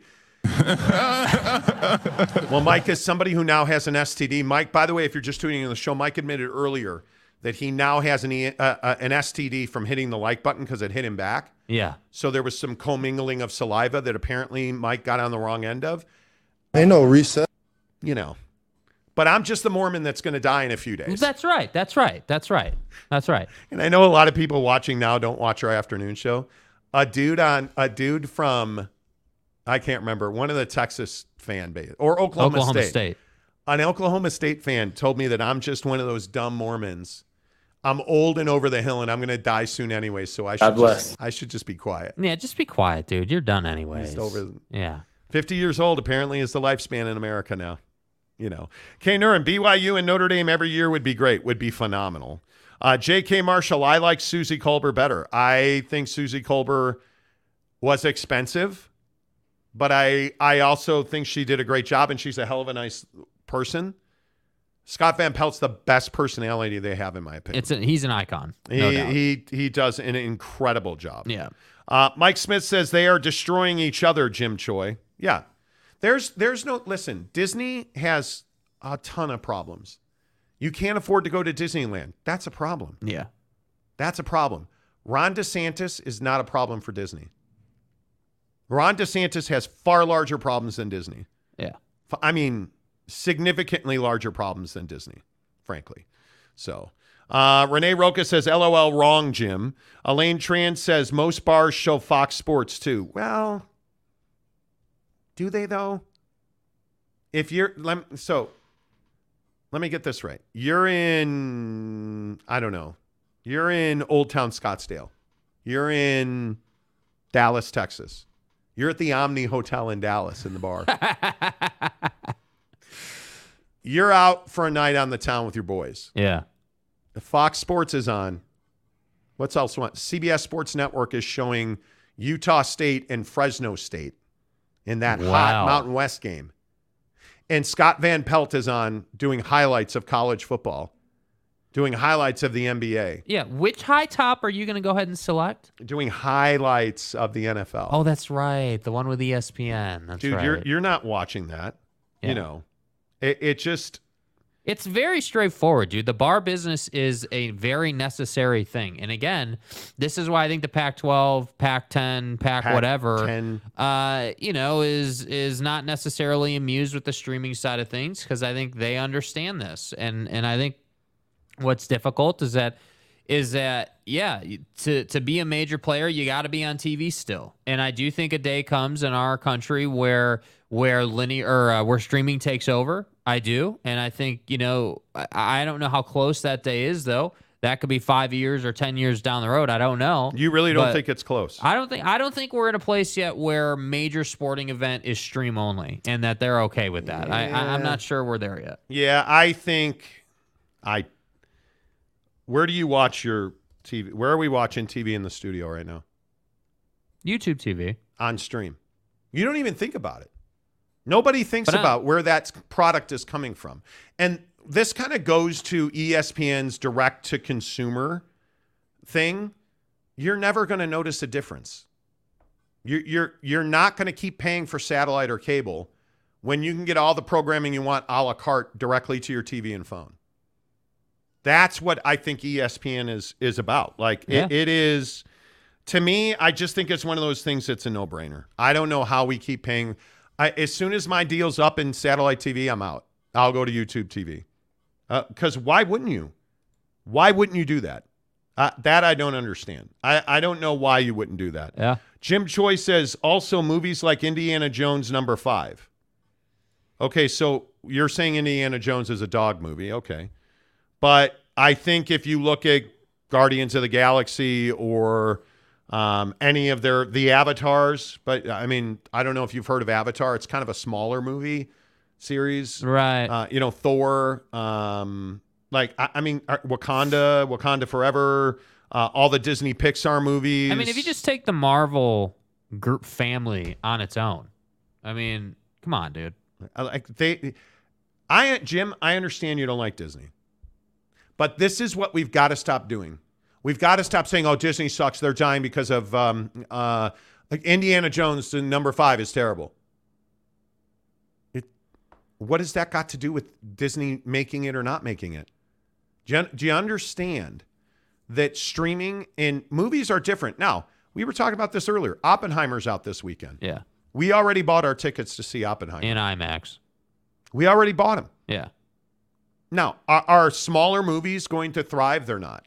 I think you're looking at Netflix, Amazon Prime Video. Totally get it. Yeah.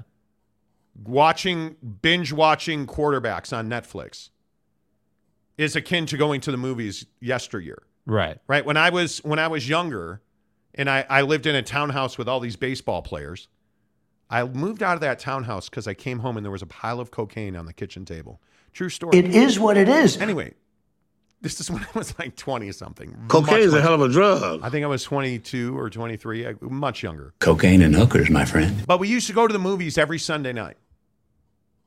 Every Sunday night, no matter what. We would all go to the movies and hang out. Yeah. Nobody does that anymore. Every Christmas, I used to go to the movies every Christmas night when I was a kid.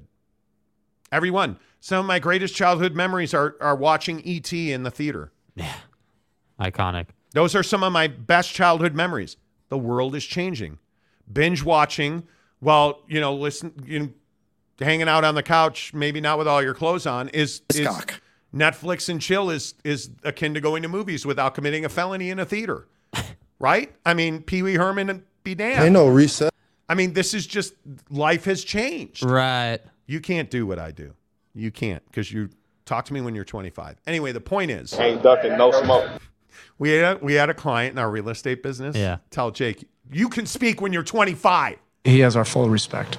Anyway, the point is, you didn't. Yeah. The point is, the game's changed. Right. So the idea that Indiana Jones #5 is crippling Disney, come on. The idea that Ron DeSantis is crippling Disney, come on. Yeah. Come on. Like, I understand Jim and others don't like Disney, but the idea that you're crippling them is ridiculous. Mike Smith says, I may have an STD, but Notre Dame still sucks. Truth. No doubt about that. No doubt about that. Jeremy Callahan, STD, now more commonly referred to as STI. Hey, you know what I mean? That's, it is what it is, right? Facts. McCluskey, Monty, the Notre Dame Mormon. The Notre Which Dame was awesome Mormon. because this Oklahoma State fan on Twitter the other day, I said to him, well, I know, just so you know, I'm not a Mormon. Nothing against white salamanders. I'm not a Mormon. But I grew up Catholic in Chicago as a Notre Dame fan. He's like, whatever. Name, image, and likeness. Whatever. Like, it's so funny to me. Hey, where do you live? Salt Lake City. Oh, the damn Mormons. Better avoid that caffeine, fatty. Like, and when did 50 become the age of dying in this country? Right? He's like, you're old. Your life's coming to an end soon. I'm Shiva, the god of death. And he called me a humanoid. Yeah. Like, what the fuck? What? It was amazing. McCluskey, it was a conversation you would have enjoyed. Tanner Plummer, I saw Indiana Jones. Of course you did. The plot was pretty good, but the ending was a little disappointing. Yeah. Okay. Jeremy Callahan, the D, I guess, was too offensive, apparently. Apparently. Don't forget WWE. Truth. Don't forget WWE. Pat McAfee. Don't forget Pat McAfee. Like, ESPN has... It's all intertwined. Tanner Plummer, Monty, you better get baptized before you die tomorrow. Yeah. You know what I mean? Exactly. Exotic Adrian says, DeSantis is unhinged. Are you guys doing a morning show and afternoon shows now? No, we're doing afternoons. We have a client event this afternoon. Yeah. So we started a little Yeah, I got a hole in one later. Yeah. Jim Choi, increasing entrance fees at theme parks, building Star Wars hotels. Well, you can keep pointing out the things that they're failing at, but I just ask you, what does this have to do with the price of tea in Boston? Yeah, and by the way, for someone who hates Disney so much, you seem to be very educated on where they're spending their money. And the other thing that I love about this, and Bob Iger touched on this several years ago, it's one of the things that I have never forgotten. If you make a bad decision, what's the worst thing you can do? Make more bad decisions related to that bad decision. The Star Wars hotel didn't work. Are theme parks too expensive? They are. But we had a little thing called a pandemic that we're not allowed to talk about on YouTube. Right? Like, economies and things change. I just don't see the point of trying to just pile on top of Disney and like, what's the point in that? What's the point in that? Saul Goodman says Mormon versus Catholics. Right. Monty is a lizard person. Apparently I am. Will M, breaking news. Too many chefs in the kitchen. Too late to the game. Okay. Tanner Plummer, I just realized I've watched too many movies this summer. Exactly. Wow. Is there such a thing, though? Eric C. says, no way, morning show, miss the OGs in the chat. What's up, Eric C.? How you doing? What's up, dude? Dude, where have you been? I have not heard from you or your girlfriend in far too long. What's up, motherfuckers? Jeremy Callahan, you heard it here, folks. Monty Show is now doing 3 squares a day. Show morning, noon, and night. Yeehaw. Nah, dude, I don't. That work-life balance is a little out of whack at that point. Golf game would suffer. Not that it can suffer more than it is currently, because, you know. Disney was there before DeSantis, will stand long after DeSantis is gone. Facts. Truth. Shooter, Texas. Just FYI, Indiana Jones #5 is expected to lose more money than any Disney movie ever. May lose over $200 million. That's bad. I don't disagree with that at all. Nobody's disputing that. The question is, what does this have to do with the price of tea in China? What does this have to do with ESPN partnering with Comcast? Like, you can keep dying on the hill of, hey, Disney loses money making movies. That's cool. That doesn't change the fact that ESPN is the most profitable entity that they own. That's what I'm saying. And it's incredibly profitable. It is one of those things where if you just look at the money that their cartoon movies make, A Bug's Life, like just scrolling through their catalog, things like Aladdin, Alice in Wonderland, I mean, they have so many movies that just print money. Yes. And streaming. They print streaming money. That I don't know how you get away from just some of their huge movies. Black Panther, The Avengers, like the spin-offs of those movies. Like, I think the biggest problem at Disney is the price of their theme parks. And yet still people go in droves to the theme parks. And while they're flying down there, they're watching Bambi on Delta's in-flight entertainment. Well, if it's working that day. Yeah, true. Good point. But it's remarkable to me that and just their classic catalog, dude. Like, have you guys? When's the last time you? Come on, man. Look at their catalog. It's insane to me. Their animation, 101 Dalmatians, is still a thing. I don't know. Maybe I'm wrong. I just am. I think that the biggest problem for Disney is the theme parks. I truly think that's their biggest issue. Like, you've got to get it back to an affordable place. But if you look at you just go to the Disney Plus webpage, they're pushing Sharks Below Zero on National Geographic. Right? You're getting. You can buy your way out of ads. You're like Trio Premium that gets you Hulu, Disney, and ESPN. Yeah. Like, they're not stupid people. And if you look at their content, they're making money. And a lot of people today have talked about Indiana Jones number 72. What's the number one movie on Disney Plus trending right now? Indiana Jones. Oh. Raiders of the Lost Ark. Like, so you're losing money on the current one, but you're making money on. Yeah. Like, it's a machine. That's all I'm saying. Is Disney a perfect company? No, but who is? Who is? Buzz Lightyear? That's a pretty good deal. Saul Goodman, all Toy Stories are good movies except Buzz movie. It sucked. Okay, not a big Buzz Lightyear guy. I get it. Can't say I've seen it. Infinity and your mom. Infinity. I wonder when the Dame and Harden trade is going to get done. We got to talk about James Harden today. We do. Football 50 in 4 minutes. Jim Choi, Lucasfilm, Kathleen Kennedy is a failure. Who cares? Dude, do you ever say anything positive? Yeah. Like, seriously, Jim, do you ever do anything that's positive and uplifting? I don't know how, like, how do some people just live so damn negatively? I don't know. I don't get it. Like, yeah, giggity. Like, what about we haven't even talked about Star Wars yet. Star Wars rules Disney just like RSL rules the UT sports scene, right? Damn. MJ Bissett, why can't the chat stream graphs that Disney is a multi-billion-dollar company? Because I don't know. I don't understand it. I don't get it. At first, it's ESPN sucks. The leftists ruined ESPN. Now it's Disney sucks. DeSantis is winning. Like, where's the Biden reference? Yeah, go Brandon. Like, can we just not, for once in our lives, ruin every conversation by bringing in politics? Just for 35 seconds. Yeah.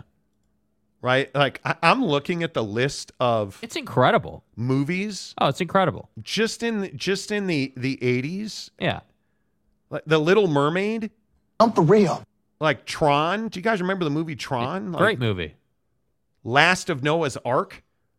All the Herbie movies. DuckTales. Like, in the 90s, The Mighty Ducks, Aladdin, like The Three Musketeers, D2.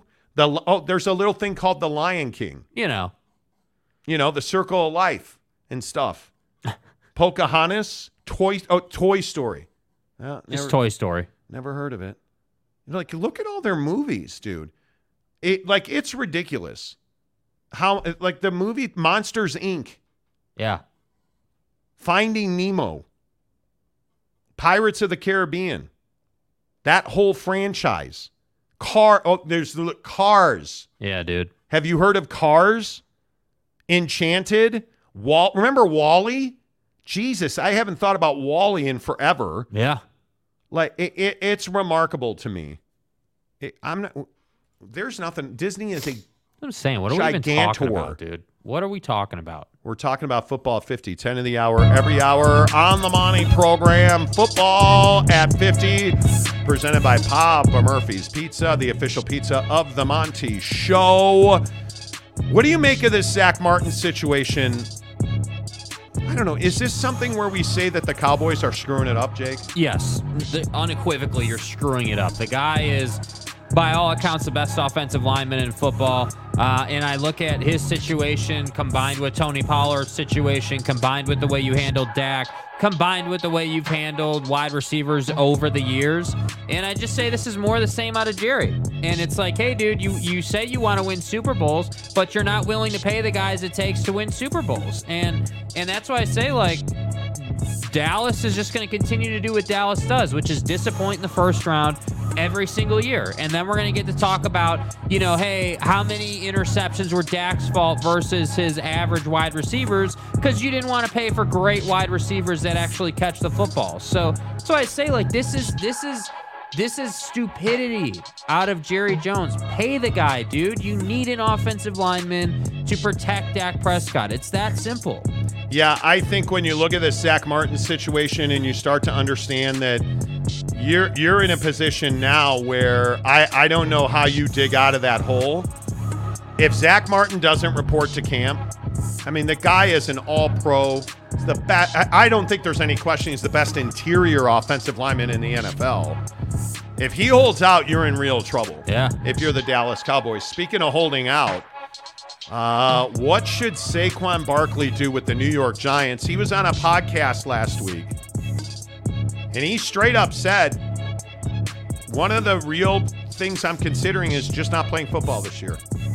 Now, Saquon Barkley is due $10.09 million on the franchise tag. Right. But he's worth, at least in my opinion, twice that. He's not your just average running back guy. Yeah. He is a full force weapon for the Giants offense. And you paid Daniel Jones, but who made Daniel Jones? Who made Daniel Jones be last year's Daniel Jones? Who was the centerpiece of that offense that brought the New York Football Giants back to the playoffs? That'd be Saquon Barkley. And now you're wanting to pay him $10 million. I got to be honest with you, that's not just walking around money. That's considerable money. Yeah. But I would not be surprised if Saquon Barkley did not play this year. I don't think he would do that much damage to himself as a running back not playing this year. I think there's a real chance that we don't see him until the very last moment before the season kicks off. And I think he will miss at least a game or two to start the season. Yeah, and it's a real shame because I just think that, again, NFL owners are as greedy as they come. We hear all the time about how Major League Baseball owners are cheap and, the Ricketts don't want to actually pay to make the Cubs roster really good or, a number of situations across Major League Baseball. And in the NFL, I see the same thing. Again, the Dallas Cowboys are a premier brand. The New York Giants are a premier brand. Yet you don't want to pay the guys that are the engine to your football team. And I just don't understand it. Zach Martin is making $7 million a year. Let this look, $7 million a year when Quentin Nelson of the Colts, who is a good offensive lineman, not Zach Martin good, is making $20 million. You're underpaying him by $13 million, and he's not asking to get $20 million. Some accounts say he wants 14. He wants his pay doubled, which would be a bargain.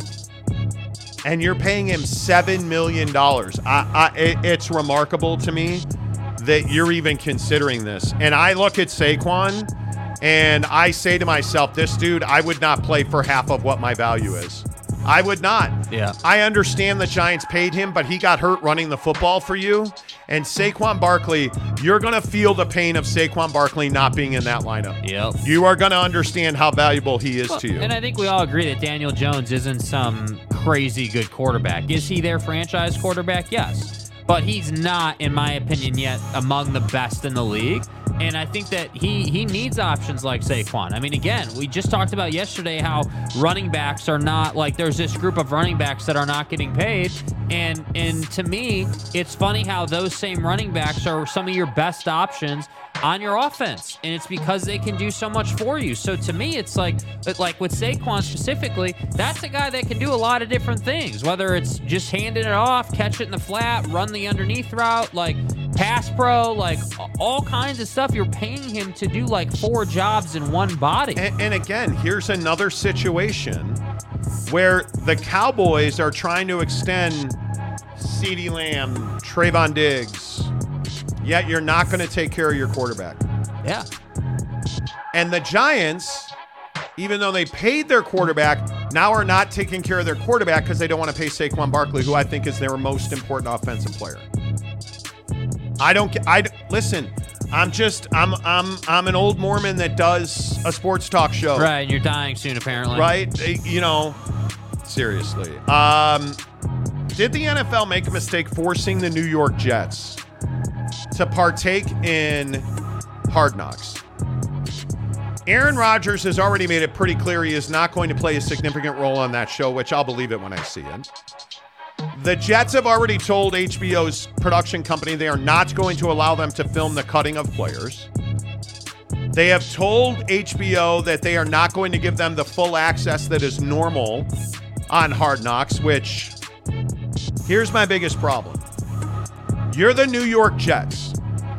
You have been rancid for a decade and more. Yeah. You're irrelevant. Now you finally become relevant. You get Aaron Rodgers and his list of dead body girlfriends he's broken up with in that hole while he drinks ayahuasca. You're finally really interesting, and now you want to say no to the spotlight. When you've been begging and thirsty as hell for the spotlight in the NFL, you finally have it, and then they put the full force of the NFL PR machine behind you, and you say no? This is stupidity. And again, whether we're talking about Saquon or we're talking about Zach Martin or the Jets on Hard Knocks, this is why stupid football teams don't win games. That I would agree with. And this situation with the Jets is exactly why Aaron Rodgers doesn't make them a Super Bowl contender. This situation with the Jets is why they won't win. This situation with the Jets and Hard Knocks is why guys like Robert Saleh are only destined to fail. It's remarkable to me. With one of the best defenses you've had in recent memory, easily the best quarterback you've had, you say no to Hard Knocks. Good luck. Welcome to Broadway and the New York Football Giants outshining you, even though you're on Hard Knocks. Yeah, I just don't understand why you wouldn't want to have Aaron Rodgers plastered all over Hard Knocks. I don't get it. Why would you not want, all of the conversations between him and Zach Wilson, all of the stuff. Like, there's just so much that you can do, yet they want to fight it. And I really just don't understand it. I mean, again, just at a core level, when you signed Aaron Rodgers, you knew that the media was part of signing Aaron Rodgers. And yet now you're going to sit here and go against the grain because what? Aaron Rodgers prefers darkness retreats over Hard Knocks? Like, this is what I always say about Aaron Rodgers. And I wouldn't be surprised if he was the one putting up a fight. It shouldn't necessarily be up to him. But think about how good they were. Like, remember the Darrelle Revis holdout and Rex Ryan? And that was compelling television. And if Aaron Rodgers truly will not appear on Hard Knocks, fuck off. Yeah. Like, fuck all the way off. Yeah. Get out of here, dude. This just extends the list of reasons to hate Aaron Rodgers more than his family already does. Yes. Like, if he's not going to participate, come on. You're a douche. You're a douche. Which we already knew. They need the New York Jets need to be better than this. You need to be better than this. I mean, you're never going to be as good as Papa Murphy's calzones are. I think we all know that, because really, Papa Murphy's calzones are undefeated. At Papa Murphy's, we do more than just pizza. We do calzones. Papa Murphy's does calzones? Oh, I think you mean I do the calzones. And how do you do it, Dad? How do I do it? How do I do it? Well, we do it with fresh ingredients and hand-shredded cheese tucked in a scratch-made dough. That's how, honey. At Papa Murphy's, we make great pizza. Hey, don't forget the calzones. Order now at papamurphys.com. Papa Murphy's Pizza, the official pizza of the Monty Show. Order it through the mobile app. All you have to do is download the app. And the best part about ordering through the Papa Murphy's app is you can dictate what time you pick up the pizza. I love it. You can order it at 4 in the morning and pick it up at 4 in the afternoon. You can order it at noon. You're like, man, Papa Murphy's for dinner. Boom. Order it at noon, pick it up at 5. Like whenever you want it, it's going to be on the to-go rack. It's so easy because you pay through the app as well.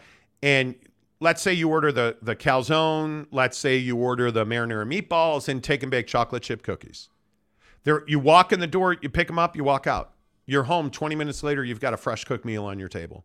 It's easy peasy, folks. Papa Murphy's Pizza. Use the promo code Monty25 to get 25% off your purchase of $25 or more. All right, let's get your thoughts. OG Gary says, y'all. See you tomorrow. See you, Gary. Have a great day, my guy.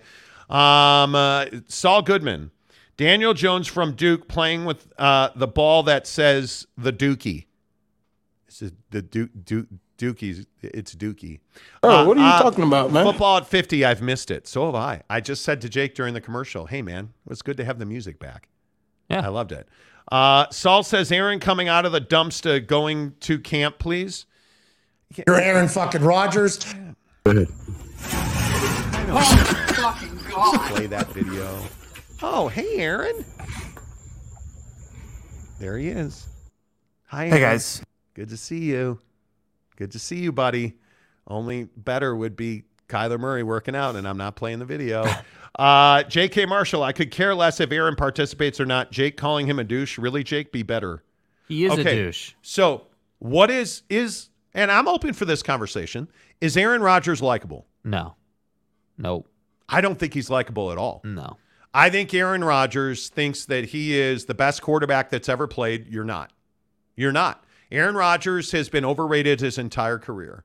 This elite quarterback, this franchise quarterback, you own the Chicago Bears. Congratulations. We're terrible. I get that. But you know what I do know? Aaron Rodgers is not an elite quarterback. He's choked repeatedly in the biggest moments. Yep. At home in the NFL playoffs, on the road in the NFL playoffs. Like, you're just an asshole off the field. You're a guy that is highly unlikable. You're a guy who thinks that every year if you threaten to retire, people are going to pay you. You're a guy that wants to blame the Green Bay Packers. And while I don't agree with the way the Green Bay Packers handled that, I don't agree with a lot of the way that Aaron Rodgers treated the Green Bay Packers. And this nonsense about how you dug that hole in the ground and threw a bunch of dirt on top of yourselves and you were essentially retired, but then you came out of the hole in the ground and found that people were talking about you, and all of a sudden it rekindled your desire to win a Super Bowl. No, it didn't. No, it didn't. You were never retiring. Yeah. You were never walking away from the $40 million payday. That makes you a douche. Yeah. Yep. Aaron Rodgers loves Aaron Rodgers. Yep. And it'd be nice if Aaron went to New York and, I don't know, actually won something in the playoffs. Hey, congratulations for kicking the shit out of the Bears every year. They're terrible. They've been terrible. Have never had a franchise quarterback ever in the history of the organization. We don't play defense, and we don't hire coaches to help our quarterbacks. And when we do hire an offensive coach, he doesn't build a system to support the quarterback. We're terrible. Hey, congratulations, dude. Neat. Are you really better than the Chicago Bears if you're also sitting on the couch when the Super Bowl is going on? At the end of the day, the Packers have had no more success than the Bears. Yeah. Because the only modicum of success is Tom Brady. Yep. And Aaron Rodgers will never be Tom Brady. Never going to happen. Never going to happen. Yeah. Saul Goodman says, thanks, guys. I agree. Jim Choi, Aaron Rodgers got a Super Bowl. Chokers are Dan. Okay. So Aaron Rodgers won a Super Bowl, but you don't think losing playoff games on your home field on a regular basis, almost as though that was on your calendar, play the regular season, book your vacation. Okay, check. Losing the playoffs so I can go on vacation. Check. Dig a hole in the ground. Take a bunch of illegal hallucinogens. Check. Come back and be a prima donna. Check. Like it's every year. Literally. Win games in the regular season. Plan a vacation. Lose in the playoffs. Go on said vacation. Come back and pretend to retire. Do a bunch of stuff to give ESPN something to talk about. Every year. You can not like it, but you can't disagree with it. He loses in the playoffs every year. Yep. Now, is it better to go to the playoffs than not? Yes. But when every single year you lose, come on now. J.K. Marshall, disagree. Not sure what he does to piss you guys off. He doesn't win. What is so difficult to understand, my man? I think we've just explained it. By the way, the guy, he doesn't win games. He holds his franchise hostage, and he digs holes in the ground and drinks ayahuasca in the hole and, by some accounts, craps himself while he's doing it. But that's a different day on a different show. Those are all reasons. How is Aaron Rodgers likable? Like, yeah, somebody explain that to me. How are you think you're too good to show up on Hard Knocks? Okay. We know who you are. By the way, it's been 12 years since you won a Super Bowl. And Kay Nurin, 40 touchdowns, 4,000 yards, and an MVP, plus a Super Bowl win. He's won multiple MVPs. But notice what he said. Did he say, I'm going to come back and win a Super Bowl for the Jets or the Packers? No. What did he say? I can come back and win another MVP. You don't think that's an important difference? He didn't say, I want to come back and make sure that the Packers get another Super Bowl.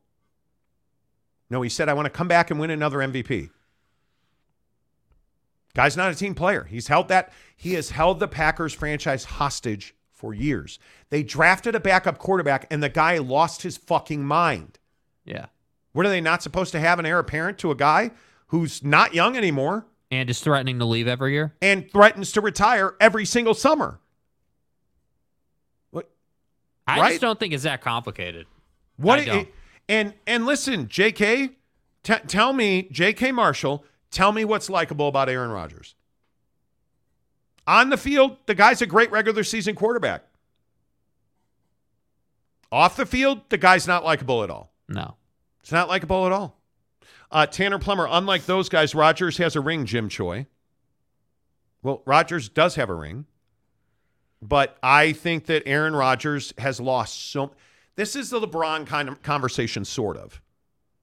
Right? LeBron didn't become LeBron until he went to Miami. Okay, well, now Aaron went to New York. Right? What if he doesn't win with the Jets? Is that on the Jets or is that on Aaron Rodgers? Here's my thing. If they don't win a Super Bowl, listen to who Aaron Rodgers blames. Will he blame himself or will he blame the Jets? Because I've never heard Aaron Rodgers blame himself for anything. Yeah. Will he blame himself or will he blame the Jets? He will blame the Jets. He's just not Aaron Rodgers is not a guy that you want mentoring your young players. He's not a guy that you want leading your franchise. Because he doesn't want to. He doesn't want to. Is he a bad quarterback? No. But is he a guy, and this is ultimately what it comes down to. Do you want Aaron Rodgers to be your starting quarterback in the NFL playoffs? No. The answer is no. No, you don't. Joe Burrow or Aaron Rodgers? Patrick Mahomes or Aaron Rodgers? Like, if we're going to put Aaron Rodgers up on this all-time great pedestal and shit, like Tom Brady or Aaron Rodgers? Peyton Manning or Aaron Rodgers?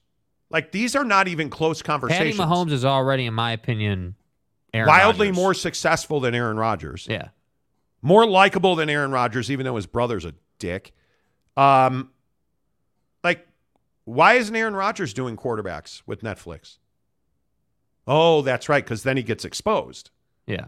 Right? Then he has to like show what he really is, and he doesn't want to do that. Yeah. But a guy like a Kirk Cousins who's on quarterbacks, or a Marcus Mariota. Do you know how difficult that had to be for Marcus Mariota?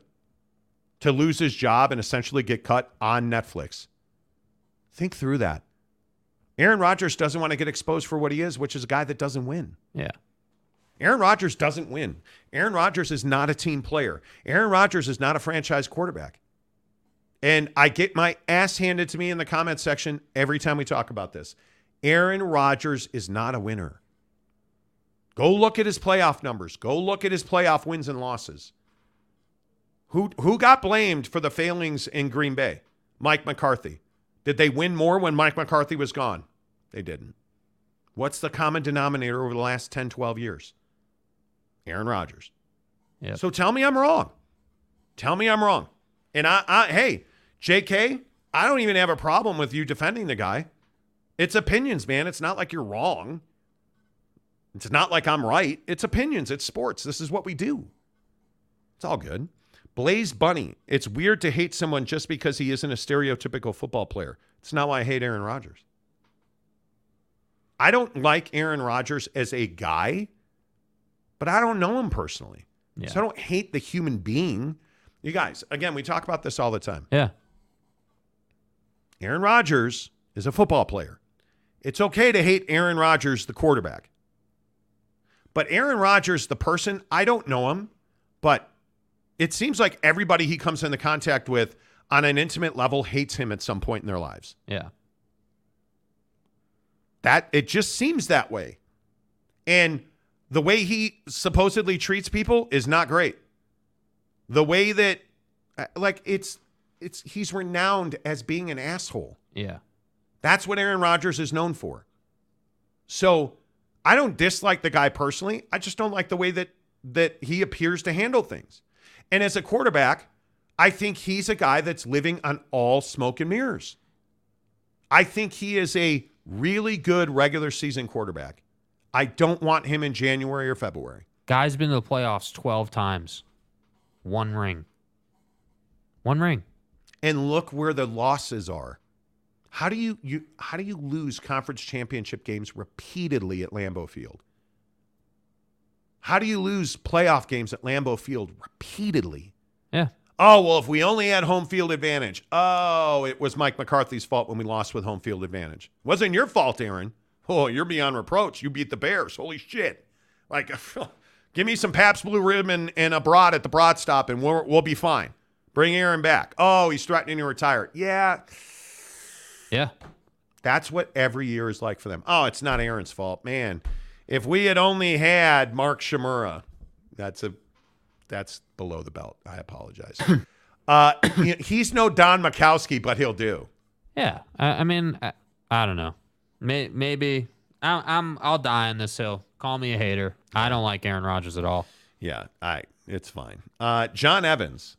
Yo, live from DFW Big 12 headquarters. Good to see you, John. Listen. The Omni Hotel belongs to the SEC, sir. The Omni Hotel. And don't you... I don't know. Roll Tide! Nick Saban's a better man than you are. Nick By the way... Saban is a better man than you are. Just real quick, here on the Monty Show, presented by our good friends at The Advocates, theadvocates.com.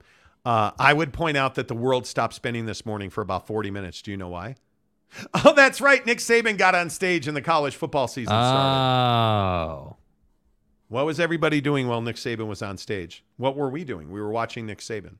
He has our full respect. You know why we were watching Nick Saban? Because he was on ESPN and he was on Twitter Live. And it's you want to know how big the SEC is? It's as big as Nick Saban. The dynasty is not over. Congratulations, Kirby. Congratulations on those back-to-back national championships. Nick Saban's a better man than you are. Yeah. And this idea, by the way, that Kirby Smart's a better coach than Nick Saban is incorrect. Incorrect. All right, back to hating Aaron Rodgers. Anthony Zappin.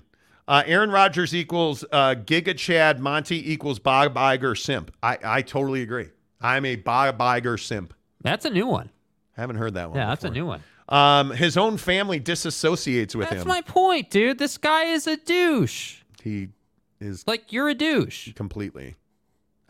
He's just not a. He's hard to root for. He's hard. He's just not a likable guy. Yeah. Only one ring. Aaron is only half the man that Jakey Two Holes is. That's what I'm saying, dude. Come on, bro. Come on now. Let's just stick to football. Again, for all the Aaron Rodgers supporters, is Aaron Rodgers a guy you want being your quarterback in the NFC Championship game? In the Super Bowl? I don't think he is. It ain't even close, dude. My guy over here's got 6 rings. 7 rings? Is it 7 for Tom? Right? Tommy. 6 or 7, whatever it is. And we're having a discussion about a guy who's 1-12 in the playoffs? Come on, dude. But you're too good to go on Hard Knocks. 1-12 in the playoffs. When all he did was blame the Packers for his failings. Come on, dude. That's all Aaron Rodgers did. And I know football Every is a year. team sport, and I know it's not all on the quarterback, but it's funny how it's all on Aaron Rodgers when they do well, but it's all on everyone else when they suck. And by the way, as a quarterback, as a guy who's supposed to be a Hall of Famer, I would think you could do better than 1-12. I would think. J.K. Marshall says, Jake, conjecture equals facts. No, it doesn't. Okay. Tanner Plummer, do you know how many players and teams would kill for one ring? That might be true, but that's not what we're talking about. We're talking about Aaron Rodgers.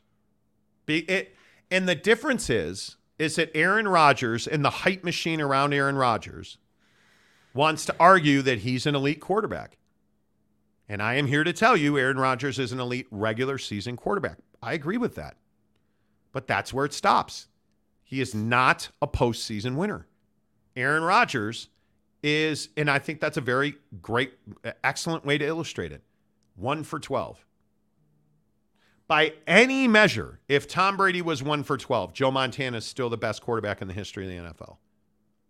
If Joe Montana was 1 for 12, somebody else is the greatest quarterback in the history of the NFL. Yeah. The greatest quarterbacks, and football is a quarterback-driven league.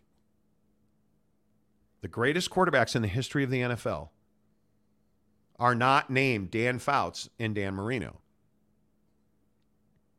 Right? They're named Tom Brady. They're named Joe Montana. And why is that? Because they have stockpiles of championship rings. They win. They don't go 1 for 12 in the postseason. It's as simple as I can say it. Does that mean that Trent Dilfer is one of the greatest quarterbacks ever? No. But he's equally as successful as Aaron Rodgers is in the postseason because they both got 1 Super Bowl. Think about that. Right? Does that mean that I would rather have Trent Dilfer than Aaron Rodgers? Probably not. But please stop telling me and stop cramming down my orifices that Aaron Rodgers is somehow the best quarterback that's ever lived or of his era or currently playing in the NFL or is the savior of the New York Jets because he's not or was the reason that the Packers won because he wasn't or that they somehow disrespected him by drafting shitty Jordan Love because they didn't. Or that it was Mike McCarthy's fault because it wasn't. Aaron Rodgers is the common denominator on every one of those 1 for 12 teams. Yeah. That's all I'm saying. All the banging actresses and breaking hearts and your family hates you stuff, while true, is irrelevant to the fact that Aaron Rodgers is vastly overrated as a quarterback. Like, think about it. Vastly. Patrick Mahomes is already as successful. Already More has a successful. better record than Aaron Rodgers does. Now, he hasn't played as many games. Totally agree, right? Doesn't have the longevity. But if both of their careers ended today, the only thing Aaron Rodgers has on Patrick Mahomes is longevity. That's which in this league matters. But Patrick Mahomes already has more, better, funner. Nothing? He already has more MVPs that matter because he's a 2-time Super Bowl MVP. He is a 2-time Super Bowl champion. He is a 2-time NFL most valuable player. Like, it's awfully difficult to argue that Patrick Mahomes is not a better quarterback now than Aaron Rodgers ever has been in his career. Yeah. At any point in Aaron Rodgers' career, was he better than Patrick Mahomes is now? The answer is no. And Aaron's always had wide receivers. Aaron has always had running backs. And for the most part, with some exceptions, he's always had competent offensive lines. But it was Mike McCarthy's fault. And the excuses are what I'm arguing about. All right, let's keep rolling because I don't want to get lost in this. Jim Choi, Mahomes got issues with his little brother and wife. Okay, great, but didn't we all decide we don't want to talk about their personal lives? Yeah. Patrick Mahomes' brother is... I thought personal lives didn't matter. I thought that wasn't Aaron's fault, so it can't be Patrick's fault. No, his wife is high maintenance as hell. His brother's a pain in the ass, and he's still a better quarterback than Aaron Rodgers ever was. Yeah. Ever. So when Patty finishes with 5 rings, we'll see what it is. Patrick Mahomes will haunt me forever. I will probably never get over the Super Bowl loss. Well, you're Mormon. You're going to die soon. Remember that. Mahomes lost his star receiver, no running back, subpar defense, and still won the Super Bowl because he's a better man than Aaron Rodgers is. Right? Yes. I don't know. Notice Patrick Mahomes isn't constantly bitching about what he doesn't have. That's what I'm saying. Jim Choi is likes to fight guy. Very much so. Yeah. Giggity. Yes, he is. MJ Bissett. Rodgers is a lot of flash, but much shorter on substance than his fans want to admit. He is similar to Iverson without AI's charisma. Yeah. I mean, I don't dislike. I don't hate that comparison. AI was one of the most entertaining basketball players the league's ever seen. Just not a winner. Yeah. Man, if you look at Aaron Rodgers or Matthew Stafford, I'm trying to think about one Super Bowl ring quarterbacks. Well, the stats would probably, just off the top of my head without looking at him, Stafford's there with stats for sure. Like yardage and attempts and completion percentage and all that good stuff. Stafford's there with Aaron Rodgers. So, because I think we can take Steve Young, Joe Montana, Tom Brady. Those guys are out of this conversation. They are far superior. Far superior, right? There's just no doubt about it. But if I just look at the recent times, Patrick Mahomes is better. Matthew Stafford's an interesting one. He is. Tom Brady better. Tom Brady better. Like Tom Brady won a lot of Super Bowls. Jesus. Well, the Eagles Super Bowl win. Nick Foles, your mom, probably not. But if you look at some of these guys, like you look at some of the Russell Wilson or Aaron Rodgers. I would probably take Aaron Rodgers. Russell's got one. Russell's got one. Ben Roethlisberger or Aaron Rodgers. Oof. Now, off the field. Man, Roethlisberger's a shitbag, dude. He really is. That's tough, bro. He really, but off the field, you're taking it. I'm going to say this out loud. J.K. Marshall, put your hands at 10-2 on the wheel. I'm taking Aaron Rodgers over Ben Roethlisberger. His name's hard to pronounce. Slip of the tongue there, huh? I'm taking Rodgers over Big Ben. Yeah, probably. That's a tough one. Yeah. That is a tough one. Ben's only got one as well? I thought Ben had two. He's only got Ben's one? got two. No, Ben's got two. Yeah, I thought Ben had two. Ben's got two. But the problem is, you just don't have. He's such a bad guy, Ben Roethlisberger. He is. And he was so bad at the end of his career. Right? He was so bad. I mean, this is a guy that's 2-1 in the Super Bowl, bro. So not only has he been to more Super Bowls, he's won more Super Bowls. Joe Flacco or Aaron Rodgers? Now, this is one where people are going to be like, oh, that's a ridiculous comparison. Ridiculous comparison. Probably as a quarterback, probably Aaron Rodgers. Yeah. But Flacco's got one. Eli Manning or Aaron Rodgers? Eli Manning. Eli all Manning. Day. Yeah. Eli all has day. two, doesn't he? Yeah. If I remember. Yeah, I believe wrong. so. I believe he does have two. Yes, he has two Super Bowls. Aaron Rodgers or Drew Brees? Because Drew's only got one. Jesus. I'm taking Drew Brees. I think I'm taking Drew Brees, yeah. I'm taking Drew Brees. Talk about Drew Brees is one of those guys that kind of revolutionized offenses. Man, I think Eli's got two Super Bowl MVPs too. Eli by a long shot. Yeah. That's tough. Okay, Kurt Warner or Aaron Rodgers? I'm taking Kurt Warner. Are you really? Yes. Dude, I covered Kurt Warner in his prime. Homeboy is a better quarterback than Aaron Rodgers. And again, when it's Kurt Warner, bless up, right? Or is that just Brendan? I'm going to say this again. Man, I think the Drew Brees one is the one. That's tough, bro. Because I don't think it's close with Kurt Warner. I think Kurt Warner's a better quarterback. Okay, closest comparison who hasn't won. Phil Rivers. Well, but Phil's got the kids. I'm an asshole. I admit it.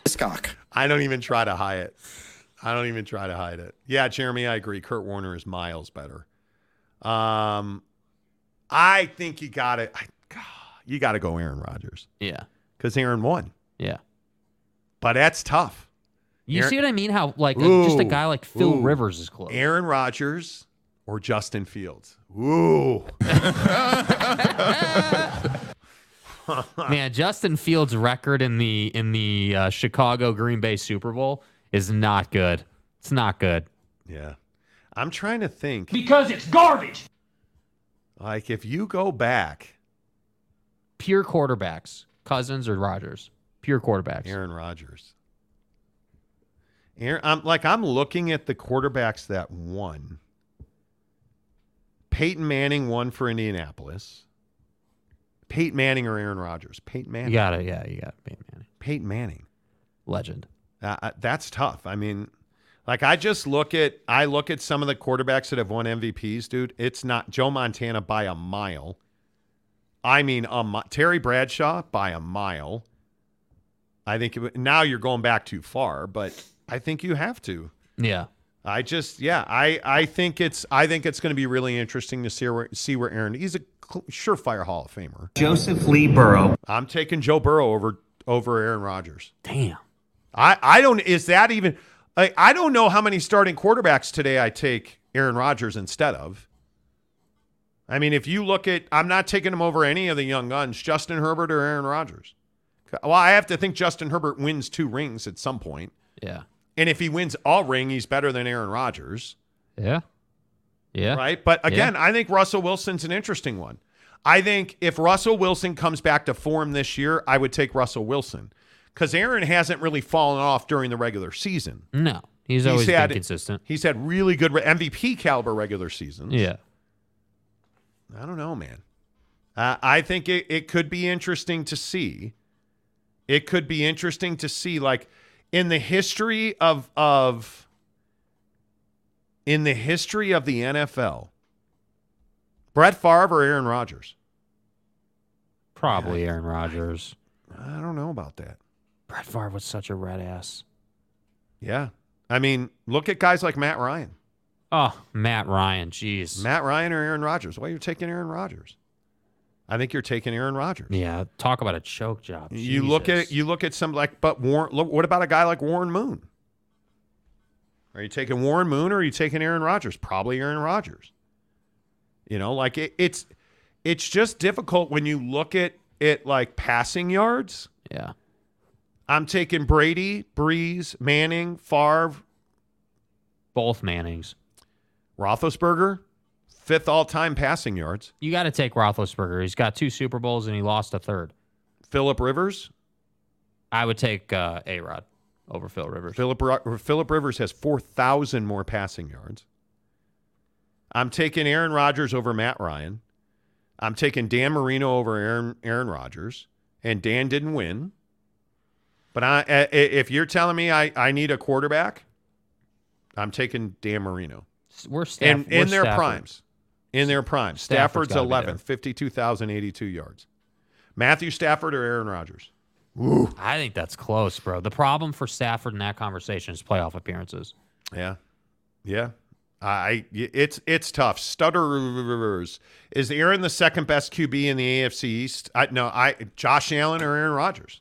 This is what I'm talking about. Yeah. Josh Allen might be the best example of current day Aaron Rodgers, like young guy Aaron Rodgers. Choked is strong.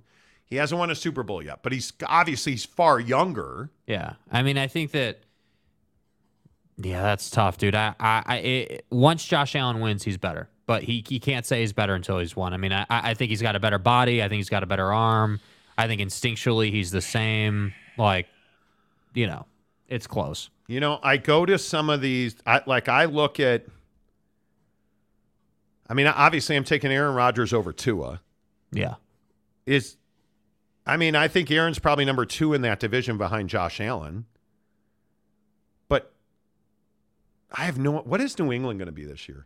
Average. Are they going to be 4th in that division? Because I think Tua's probably going to have a big year. Yeah. Joe Burrow, yes. Lamar Jackson or Aaron Rodgers? Aaron Rodgers. Aaron Rodgers. Right? Anybody in Pittsburgh? Aaron No. Rodgers. The washcloth in Cleveland? Aaron Rodgers. Sorry, Deshaun.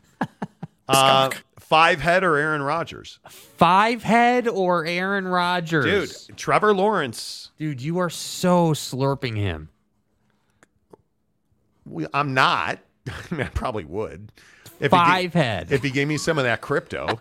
But if you think about Trevor Lawrence, if he puts up another year better than he had last year, you probably are going to need. You're probably going to need some knee pads, because I mean, if Trevor Lawrence puts up another year like he had last year and better, Honestly, I'd start stroking guys. dude. Dude, I'm taking Burrow. I'm taking Herbert. Jimmy Garoppolo.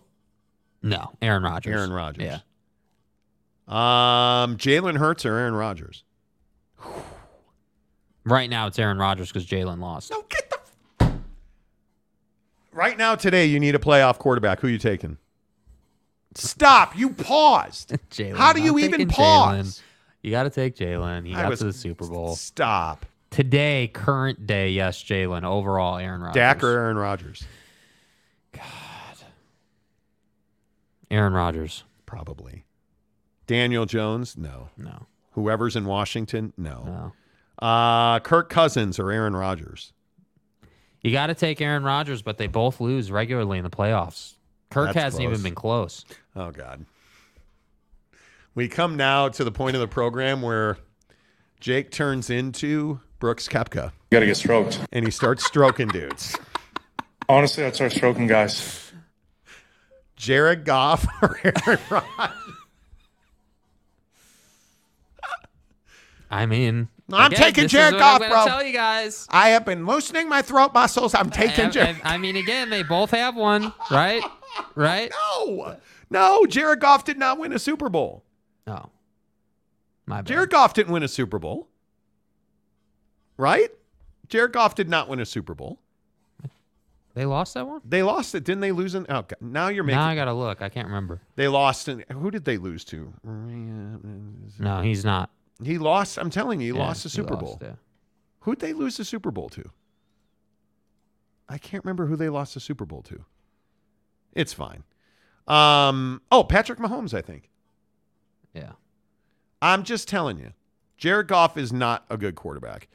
Bryce Martin, Goff had one of the worst performances in Super Bowl history. Oh, it was the Patriots. Okay. Oh, the Patriots. The Patriots. Yes. Yeah, 2018. Yeah. Tom Brady, Patriots 10-9. They lost to the Patriots in 2018. Thank you. Yeah. Thank you. Tanner says, I'm taking Rodgers over Hurts because you're an idiot Eagles fan. Jesus. Eagles fans are the worst fans in the NFL. Jalen Hurts, like, he could throw for 1 million. Jalen Hurts breaks an all-time record for a Super Bowl. He throws for 17 million yards and 41 touchdowns. But they lose on a missed field goal. Fucking Hurts, he sucks. Stay hard. That's who Eagles fans are. He's terrible. Bryce Harper sucks. That's who Philly fans are. Oh, man. It's never going to. I'm taking Aaron Rodgers over Jalen Hurts. I would. Okay. Well, because you're used to losing. Fucking assholes. Better send those refunds. Jalen Hurts. Because you're used to losing. It's Philly. They win occasionally and stuff. What? Jalen's no, Big Dick Nick, right? That's what they call him nowadays, isn't it? Nick Foles? Thank you, Brady Cook. I'm an Eagles fan, and I'm taking Hurts over Aaron. Thank you. Thank you. Wow, coming from a Bears fan, that's serious. You're taking that, Tanner. But dude, I don't even have a dog in the fight. This guy embraces it. He fully embraces that the Bears suck. Expectations, bros. I know, reset. The Bears are never winning anything ever. We don't have a quarterback. Have never, won't ever have a quarterback. Because it's garbage. It's the Chicago Bears. Fuck, dude. I can't even win a golf match wearing an orange Bears hat. The Bears are so bad. I play golf wearing a ball cap every single time. If I wear the orange Bears hat, I'm 57 over par. Okay, fuck you. How's that? Put on the Cubs hat, and all of a sudden we're stroking 81. Yeah, stroking. Mike Smith, Philly is full of haters. Yes, it is. Jets fans are worse. We'll find out. Let's see. Moth Prof. Philly fans don't even like Philly fans. No, they don't. Tanner, yes, Monty, that's true. Eagles fans are the worst fans in the NFL. I'm a fan of the Eagles, not their fan base. Well, that makes you an Eagles fan, which means you do the math. Venice parade. Parade's never coming. No. Mike Maples, it's a big C Brock now, my friend. It's a big C Brock. Mike, what am I missing? What did I miss? Saul Goodman, the Cowboys win every Super Bowl. Yeah, they do. Just ask Jerry. He'll tell you. Ask the Texas Longhorns about national championships. Yeah. PHX Master, Tanner isn't even from Philly with how he is talking exactly. Jeff Hostetler or Aaron Rodgers? Phil Simms or Aaron Rodgers? Bro. I'm serious. Now, Phil Simms had Lawrence Taylor and Mark Bavaro. You don't even know who fucking Mark Bavaro is. Kurt Bavacqua. Kurt Bavacqua. Send a fucking car to get his ass. The Tommy Lasorda ran about Kurt Bavacqua. Do you guys remember that? Look up, searching on YouTube after the show where Kurt Bavacqua had criticized Tom Lasorda. Tommy is talking to the media, and he's like, Bavacqua sucks for a 200 hitter. I'll send a limousine to get the cocksucker. Yeah, if I was facing him, I'd send a limousine. Oh, it was an epic rant. New York Jets training camp gets underway today, by the way. Ooh, Adrian Wojnarowski with a Woj firecracker. Okay. Oklahoma City coach Mark Daigneault has signed a contract extension. Nice, dude. Okay, cool, bro. Cool. When's dude? No, I'm not going to get in. I'm not getting into OKC because no. Aaron Rodgers or Morton Anderson. Okay. Will ayahuasca, which is not spelled that way, help Zachy poop? Probably. The darkness retreat. Wonder if they have a darkness There's retreat salty room. drunk. Rudy Gobert or Aaron Rodgers.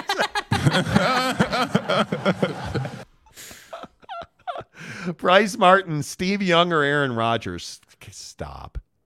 Saul Goodman. Victor's the way or Aaron Rodgers? Bro.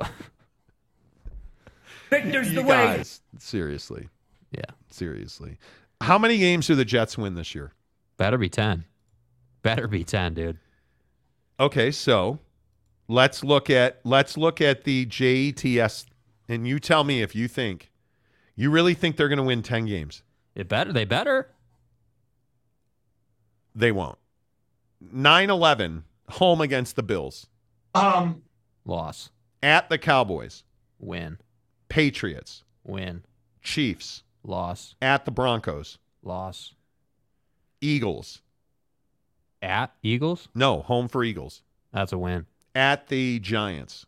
Loss. Win. Sorry, win. Sex machine. That'd be the Chargers.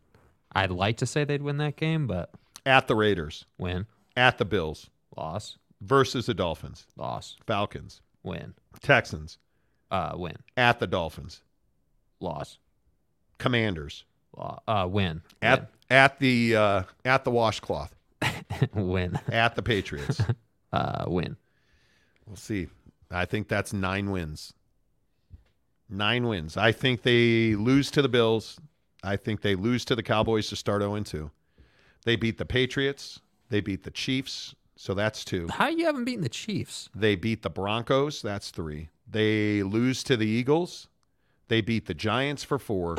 They beat the Chargers for 5. They lose to the Raiders. They lose to the Bills. They lose to the Dolphins. They beat the Falcons for 6. The Texans for 7.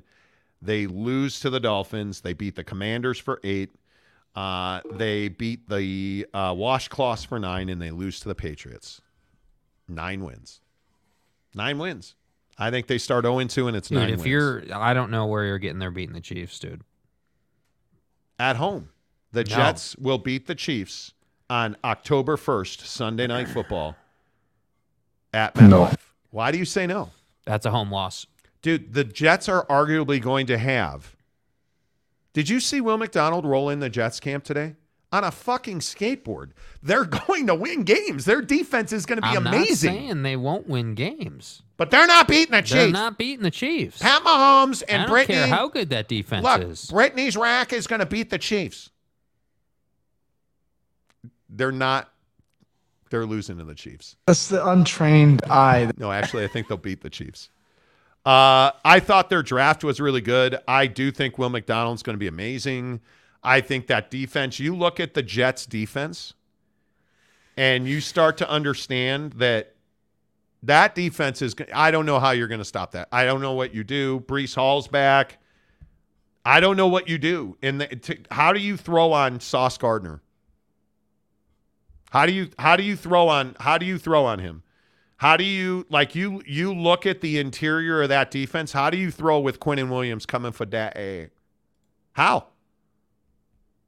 Yeah. I don't, and you can't tell me that Robert Saleh isn't going to scheme Travis Kelce to death in New York. I think they beat the Chiefs, and I think they beat the Chiefs, and they still only win 9 games. Yeah. And they still only win 9 games. I think that Sauce Gardner he's going to have a breakout year. I think that could potentially be the best defense in the NFL. And they win 9 games. Okay. Saul Goodman, 11-6 is possible. Oh, you want to know what you want to hear upside? Let's play super positive about, Aaron Rodgers and all the girls he's left in the trail of dust. Upside potential with minimal downside risk. They beat the Bills. They beat the Cowboys. They beat the Patriots, the Chiefs, the Broncos, the Eagles, the Giants, the Chargers, the Raiders. They lose I don't see any way they go and lose at the Bills. Right, so that's 1 loss. They beat the Dolphins, Falcons, Texans, Dolphins, Commanders, Browns, Patriots. This could be a 1-loss team. Because I don't see any way they go to Buffalo. All their other road games are winnable. Congratulations, but that's bullshit. I mean, it's very difficult to go to Miami and win. Because, you sweat. Quite literally, there's sweat dripping off your taint. Like, you sweat so much in Miami. I've seen DJ Khaled golf, and right down the middle. Speaking of taints, put those two together in your mind, visual. Yeah. I'm just saying, I think it's very difficult to go to Miami and win. I agree. They could be a 1-loss team. Now, is that going to happen? No, because it's Aaron Rodgers. He always loses multiple games he shouldn't lose. Gabriel says, so by that prediction, they win the NFC. Well, if they were in the NFC, but they're not, so they can't really win the NFC. I could be wrong. Bryce Martin, they split with the Bills and sweep both the Dolphins and Patriots. How do you go to Miami? I think the biggest landmines on their schedule at the Cowboys week 2, the Chiefs on Sunday Night Football October 1st, which is week 4. That Eagles game is going to be... I was going to say, yeah, that Eagles game is one of them. I think and here we go with the fucking Giant. This is the Saquon Barkley problem. That's a win without Saquon, dude. What happens if Saquon Barkley doesn't play in that game? It's a win. That's a win. Yeah. If Saquon plays... Different conversation. But I would say right now, even with Saquon, the Jets are a better team. Just their road games. At the Cowboys, very winnable. At the Broncos, winnable. Yeah. At the Giants, winnable. Raiders, winnable. At the Bills, you're not going to Buffalo and winning that game. You're not. Even though it's not a primetime game, it's November 19th, you're not going there and winning. Yeah. At the Dolphins, I think that's a very difficult game. Winnable? Yes. Is Tua's head in one piece? Probably not. Man, I don't want to watch that again this year. Neither do I. That was so painful. At the Washcloths, that's a winnable game. At the Patriots, I don't know. Ask me what Bill O'Brien does for Mac Jones.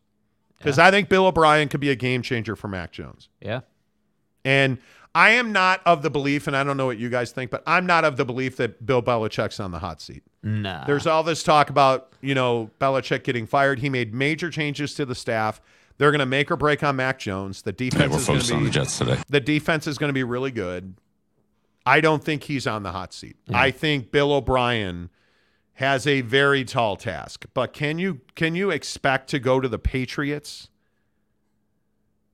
Man, that's a tough assignment in January. Now, who knows who's going to be healthy or whatnot, but I mean, if you just have Ramondre Stevenson and a fully capable Mac Jones, that offense is a problem. Yeah. And that doesn't even account for Tyquan Thornton, who I think can have a much bigger season than he had last year. Yeah. Right? Like, that doesn't even account for him. Their offensive line's going to be good. The biggest question is Mac Jones. Is Mac Jones competent? Is Mac Jones an NFL quarterback? I don't know, because he's had 2 defensive coordinators coaching him. As a quarterback, the defensive guys were coaching him.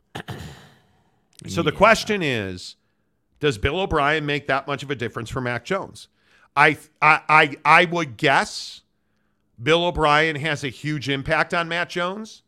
But if we're truth-telling, I mean, the only thing that's going to save Mac Jones is bucked up energy. That's right. If he's taking buckshot before the game. Yes! Now you're winning a Super Bowl. Yeah.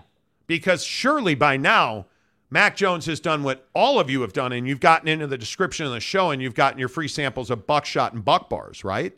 Obviously. Bucked Up, the official energy provider of the Monty Show. Facts. I espouse about them daily on this fine program. And I tell you every single day, I love my buckshot. And look how much energy we've had for the last 2 hours. Yeah. Feeling great, feeling good. How are you? I'm telling you, live your life the right way. Get in the Bucked Up. Get into the buckshot. Get into the Bucked Up energy drinks, you guys. They have energy at every level that you need. 100 milligrams of caffeine in the white can, 300 milligrams in the black can. It's always sugar-free. You can always get the white gummy bear. You can always get the Bucked Up Miami, which I'm telling you, those two are the goats of Bucked Up energy drinks. I love them. And I'm telling you, the buckshot makes a huge difference. But if you're somebody that's in the gym, and again, I just point to Mrs. Monty doing her triathlon, they have game-changing products for you. This endurance product that they have that helps you build up and take part in 35-mile bike rides and swimming and running. It's a product that really helps you push through those barriers that you always see that make you get off your bike and turn around, or make you stop running, or make you stop swimming. Don't do that to yourself. Push through the barriers with Bucked Up. Use their endurance product. Their protein is phenomenal. Their creatine is phenomenal. They make products that do the job. Quality ingredients that are absolutely the foundation for game-changing products. Bucked Up Energy. Use the promo code Monty20 to get 20% off at checkout at buckedup.com. Let's see. Salty Drunk says, good to see you back in your trusty black, Monty. Thank you. I had on blue yesterday, and everybody was commenting about it. Truck Stop Gumby says, I'm back. Good to see you. We missed you. Yeah.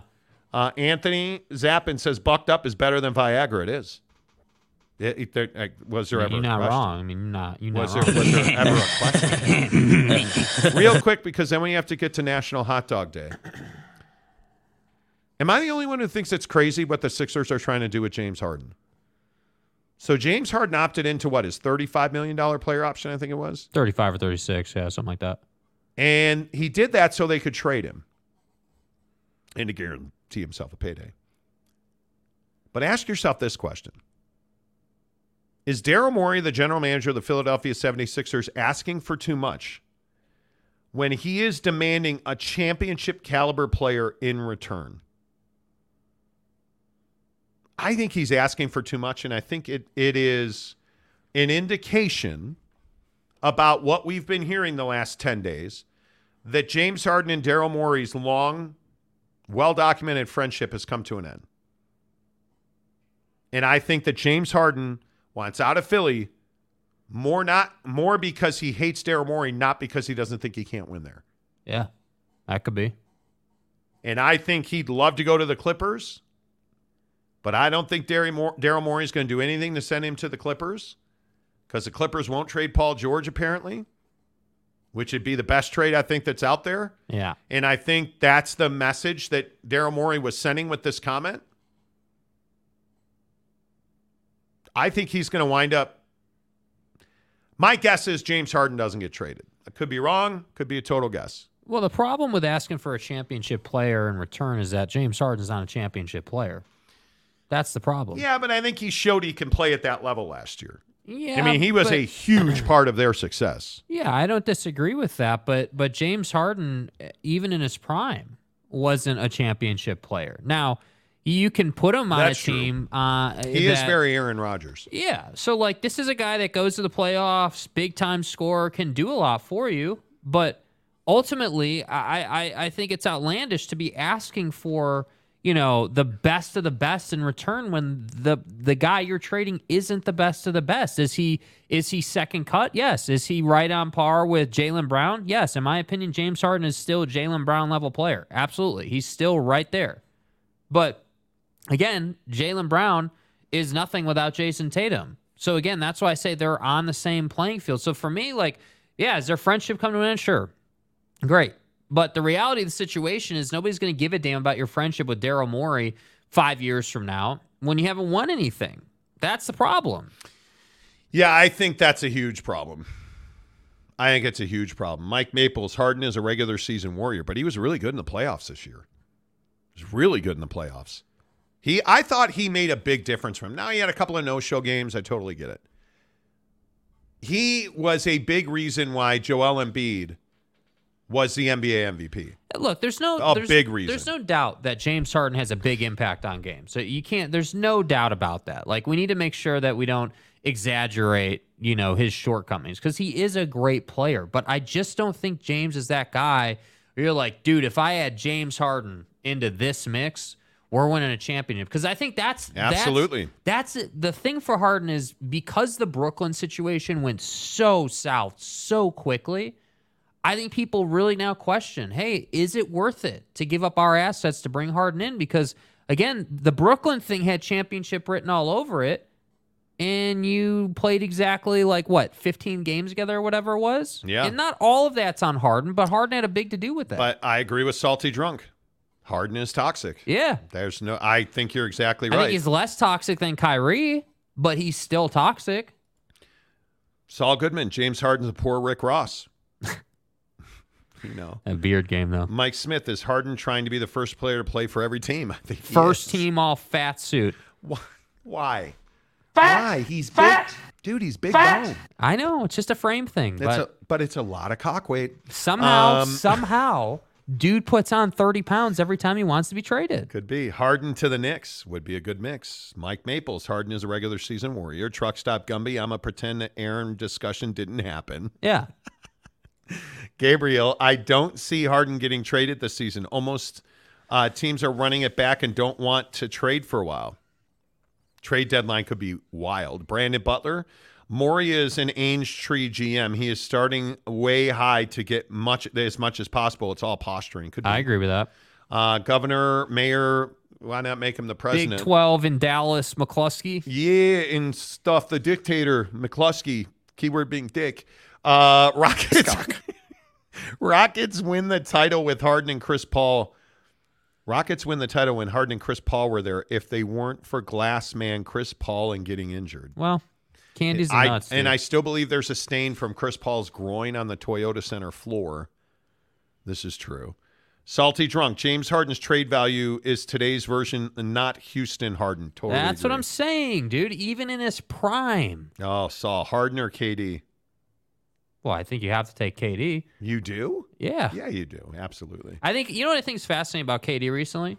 He said, I can't remember his exact quote. You can go find it. But he was talking about the fact that he's one of the greatest players the game's ever seen.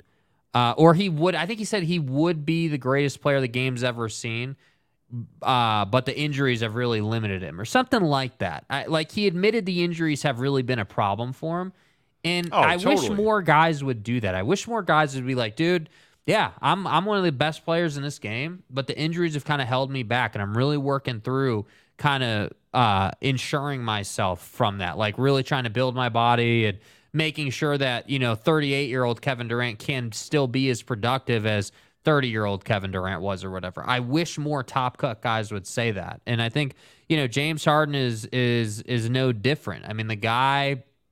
if James Harden tomorrow came out and said, yeah, I have scoring titles, I have MVPs or whatever, I've got all this individual stuff, but it just hasn't worked out for me to win a championship yet, and that's really what I'm focused on, I think his trade value goes up instantly. Yeah, but how often is that?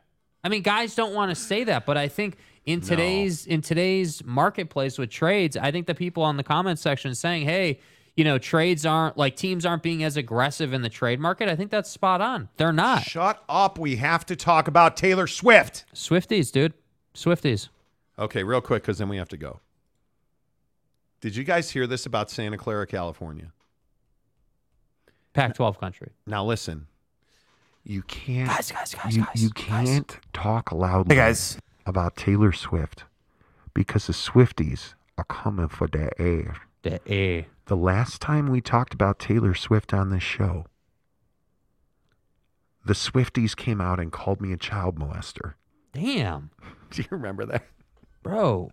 We were talking about We were talking about Taylor Swift getting run through like a hot knife through butter by a bunch of bros. And I personally would like an apology. And I said that I did not find Taylor Swift attractive. I didn't sleep for the past 2 nights because of this. I was that upset. I'm not saying that, she's, listen. Right. The list is prodigious. I like strawberries. She's very vanilla. She's just not my flavor. I will chain you to a pipe. And like 10 people are like, oh, you're a pedophile. You're a pedo. Like, okay, so she's not 12. I don't know if you guys know this anymore. Taylor Swift's not like, you were Romeo in a juicy kitty cat. Like, maybe not. Maybe fuck yourself. Yeah, like she's not that girl anymore. Right. Right? I can talk about the adult version of Taylor Swift just not being attractive without She's people 33. being like, you're a pedo, bro. Yeah, look, Larry, take it easy. So when we talk about Taylor Swift, we have to whisper. Maybe your mom didn't go to heaven. Well, my mom is a hoe. But the point is, nobody distorts this. But the point is, if we're going to talk about Taylor Swift, you have to whisper. Because when you say shit like Taylor Swift is overrated as a musician, I will downsize your face with a shovel. As a musician and as a hottie, she's way overrated. And I don't understand why Santa Clara is going to make her the mayor of Santa Clara for 2 days. It became personal with me. And rename the town Swift Clara or whatever they're calling it. Dude. I don't understand it. It's Swifty Clara, please. It's what they're like calling it. Swifty Clara. I got a picture of the article in there. Swifty Clara. Swifty Clara. Yeah.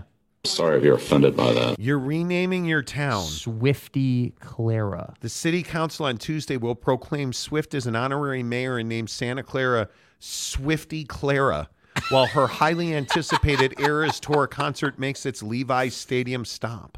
You're a douche. Look. Guys. J.K. Marshall told you earlier to stop throwing around douche like it was a compliment. He's just a hack. But she probably needs a douche. My point is, you're renaming your town after Taylor Swift. Why do this? What am I missing? And listen, Enchanted is a really good song. I like Enchanted. Meet you. I get it. Right? I saw your work as E.T. and E.T. I get it. Bro. You're talented. Are we renaming cities after Taylor Swift for crying out loud? Venice Parade. Do we have to rename an entire city after her for 2 days? Yeah. Why? Kiss my butt. Listen, you guys.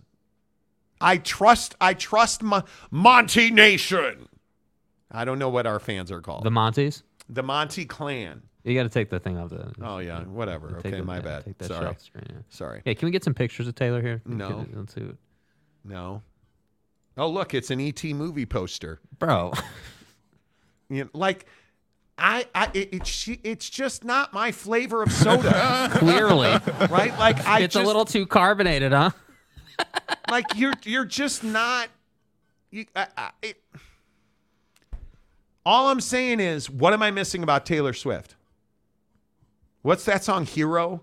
Sure. Or Villain or whatever it's Hero. called. Hero? Okay. I think it's Hero. Yeah. I'm the problem, it's me? Yeah. It's me.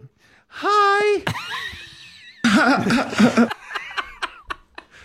I'm telling you. Dude. I can sing. Bro, how talented can she be if I can sing her song? So, Buddy, and the Oklahoma State dude said you were going to die because you're Mormon and old.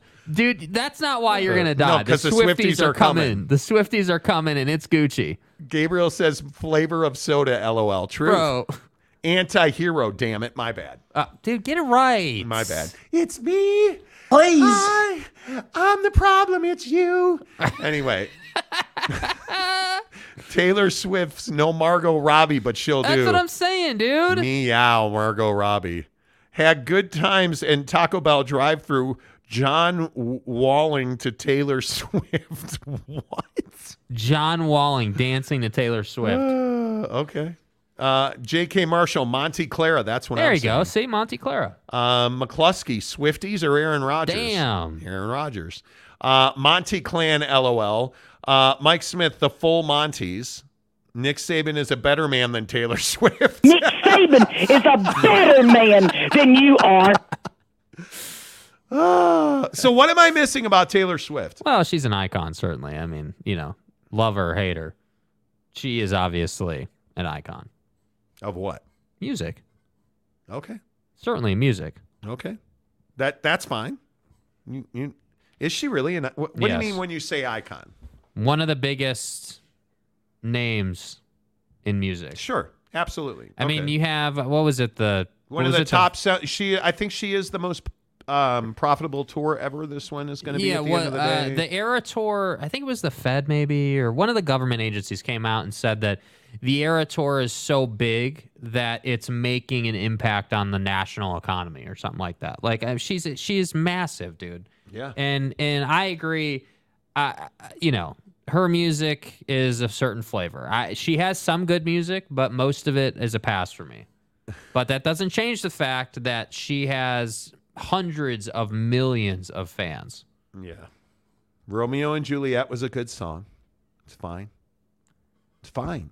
Scarlet Letter, fine.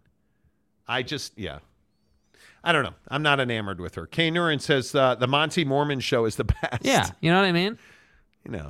The Montaneers could be. Okay, real quick. Yes, her name alone will sell 100 million albums. It will. Real quick, because we got to go. Yeah. National Hot Dog Day today. Yes. Can we get to Superdog real quick? Quick. It is National Hot Dog Day. Yeah. And Superdog in Chicago is the greatest hot dog on the planet. Greatest hot dog stand on the planet, dude. Ever. Look at that thing. Look at that thing. There ain't a hot dog. There ain't a hallway that hot dog can't fill. Can you measure it? Look at those fries. Oh my God. Yeah, dude. I miss Superdog. You see how simple the presentation is, though? On a metal tray, just get to it. Yeah, it's amazing. If you're getting a hot dog, where are you going? I'm going to Costco. Yeah, locally, probably Costco. Yeah, if I'm not in Chicago for Superdog, I'm going to Costco for a hot dog. What about Portillo's? What about Portillo's? Where's because there's not a Portillo's here. I like Portillo's hot dogs. And now you're out on Portillo's? Wow. I'm dying. It was all right. Portillo's, you don't like Portillo's? I like Portillo's combo sandwich.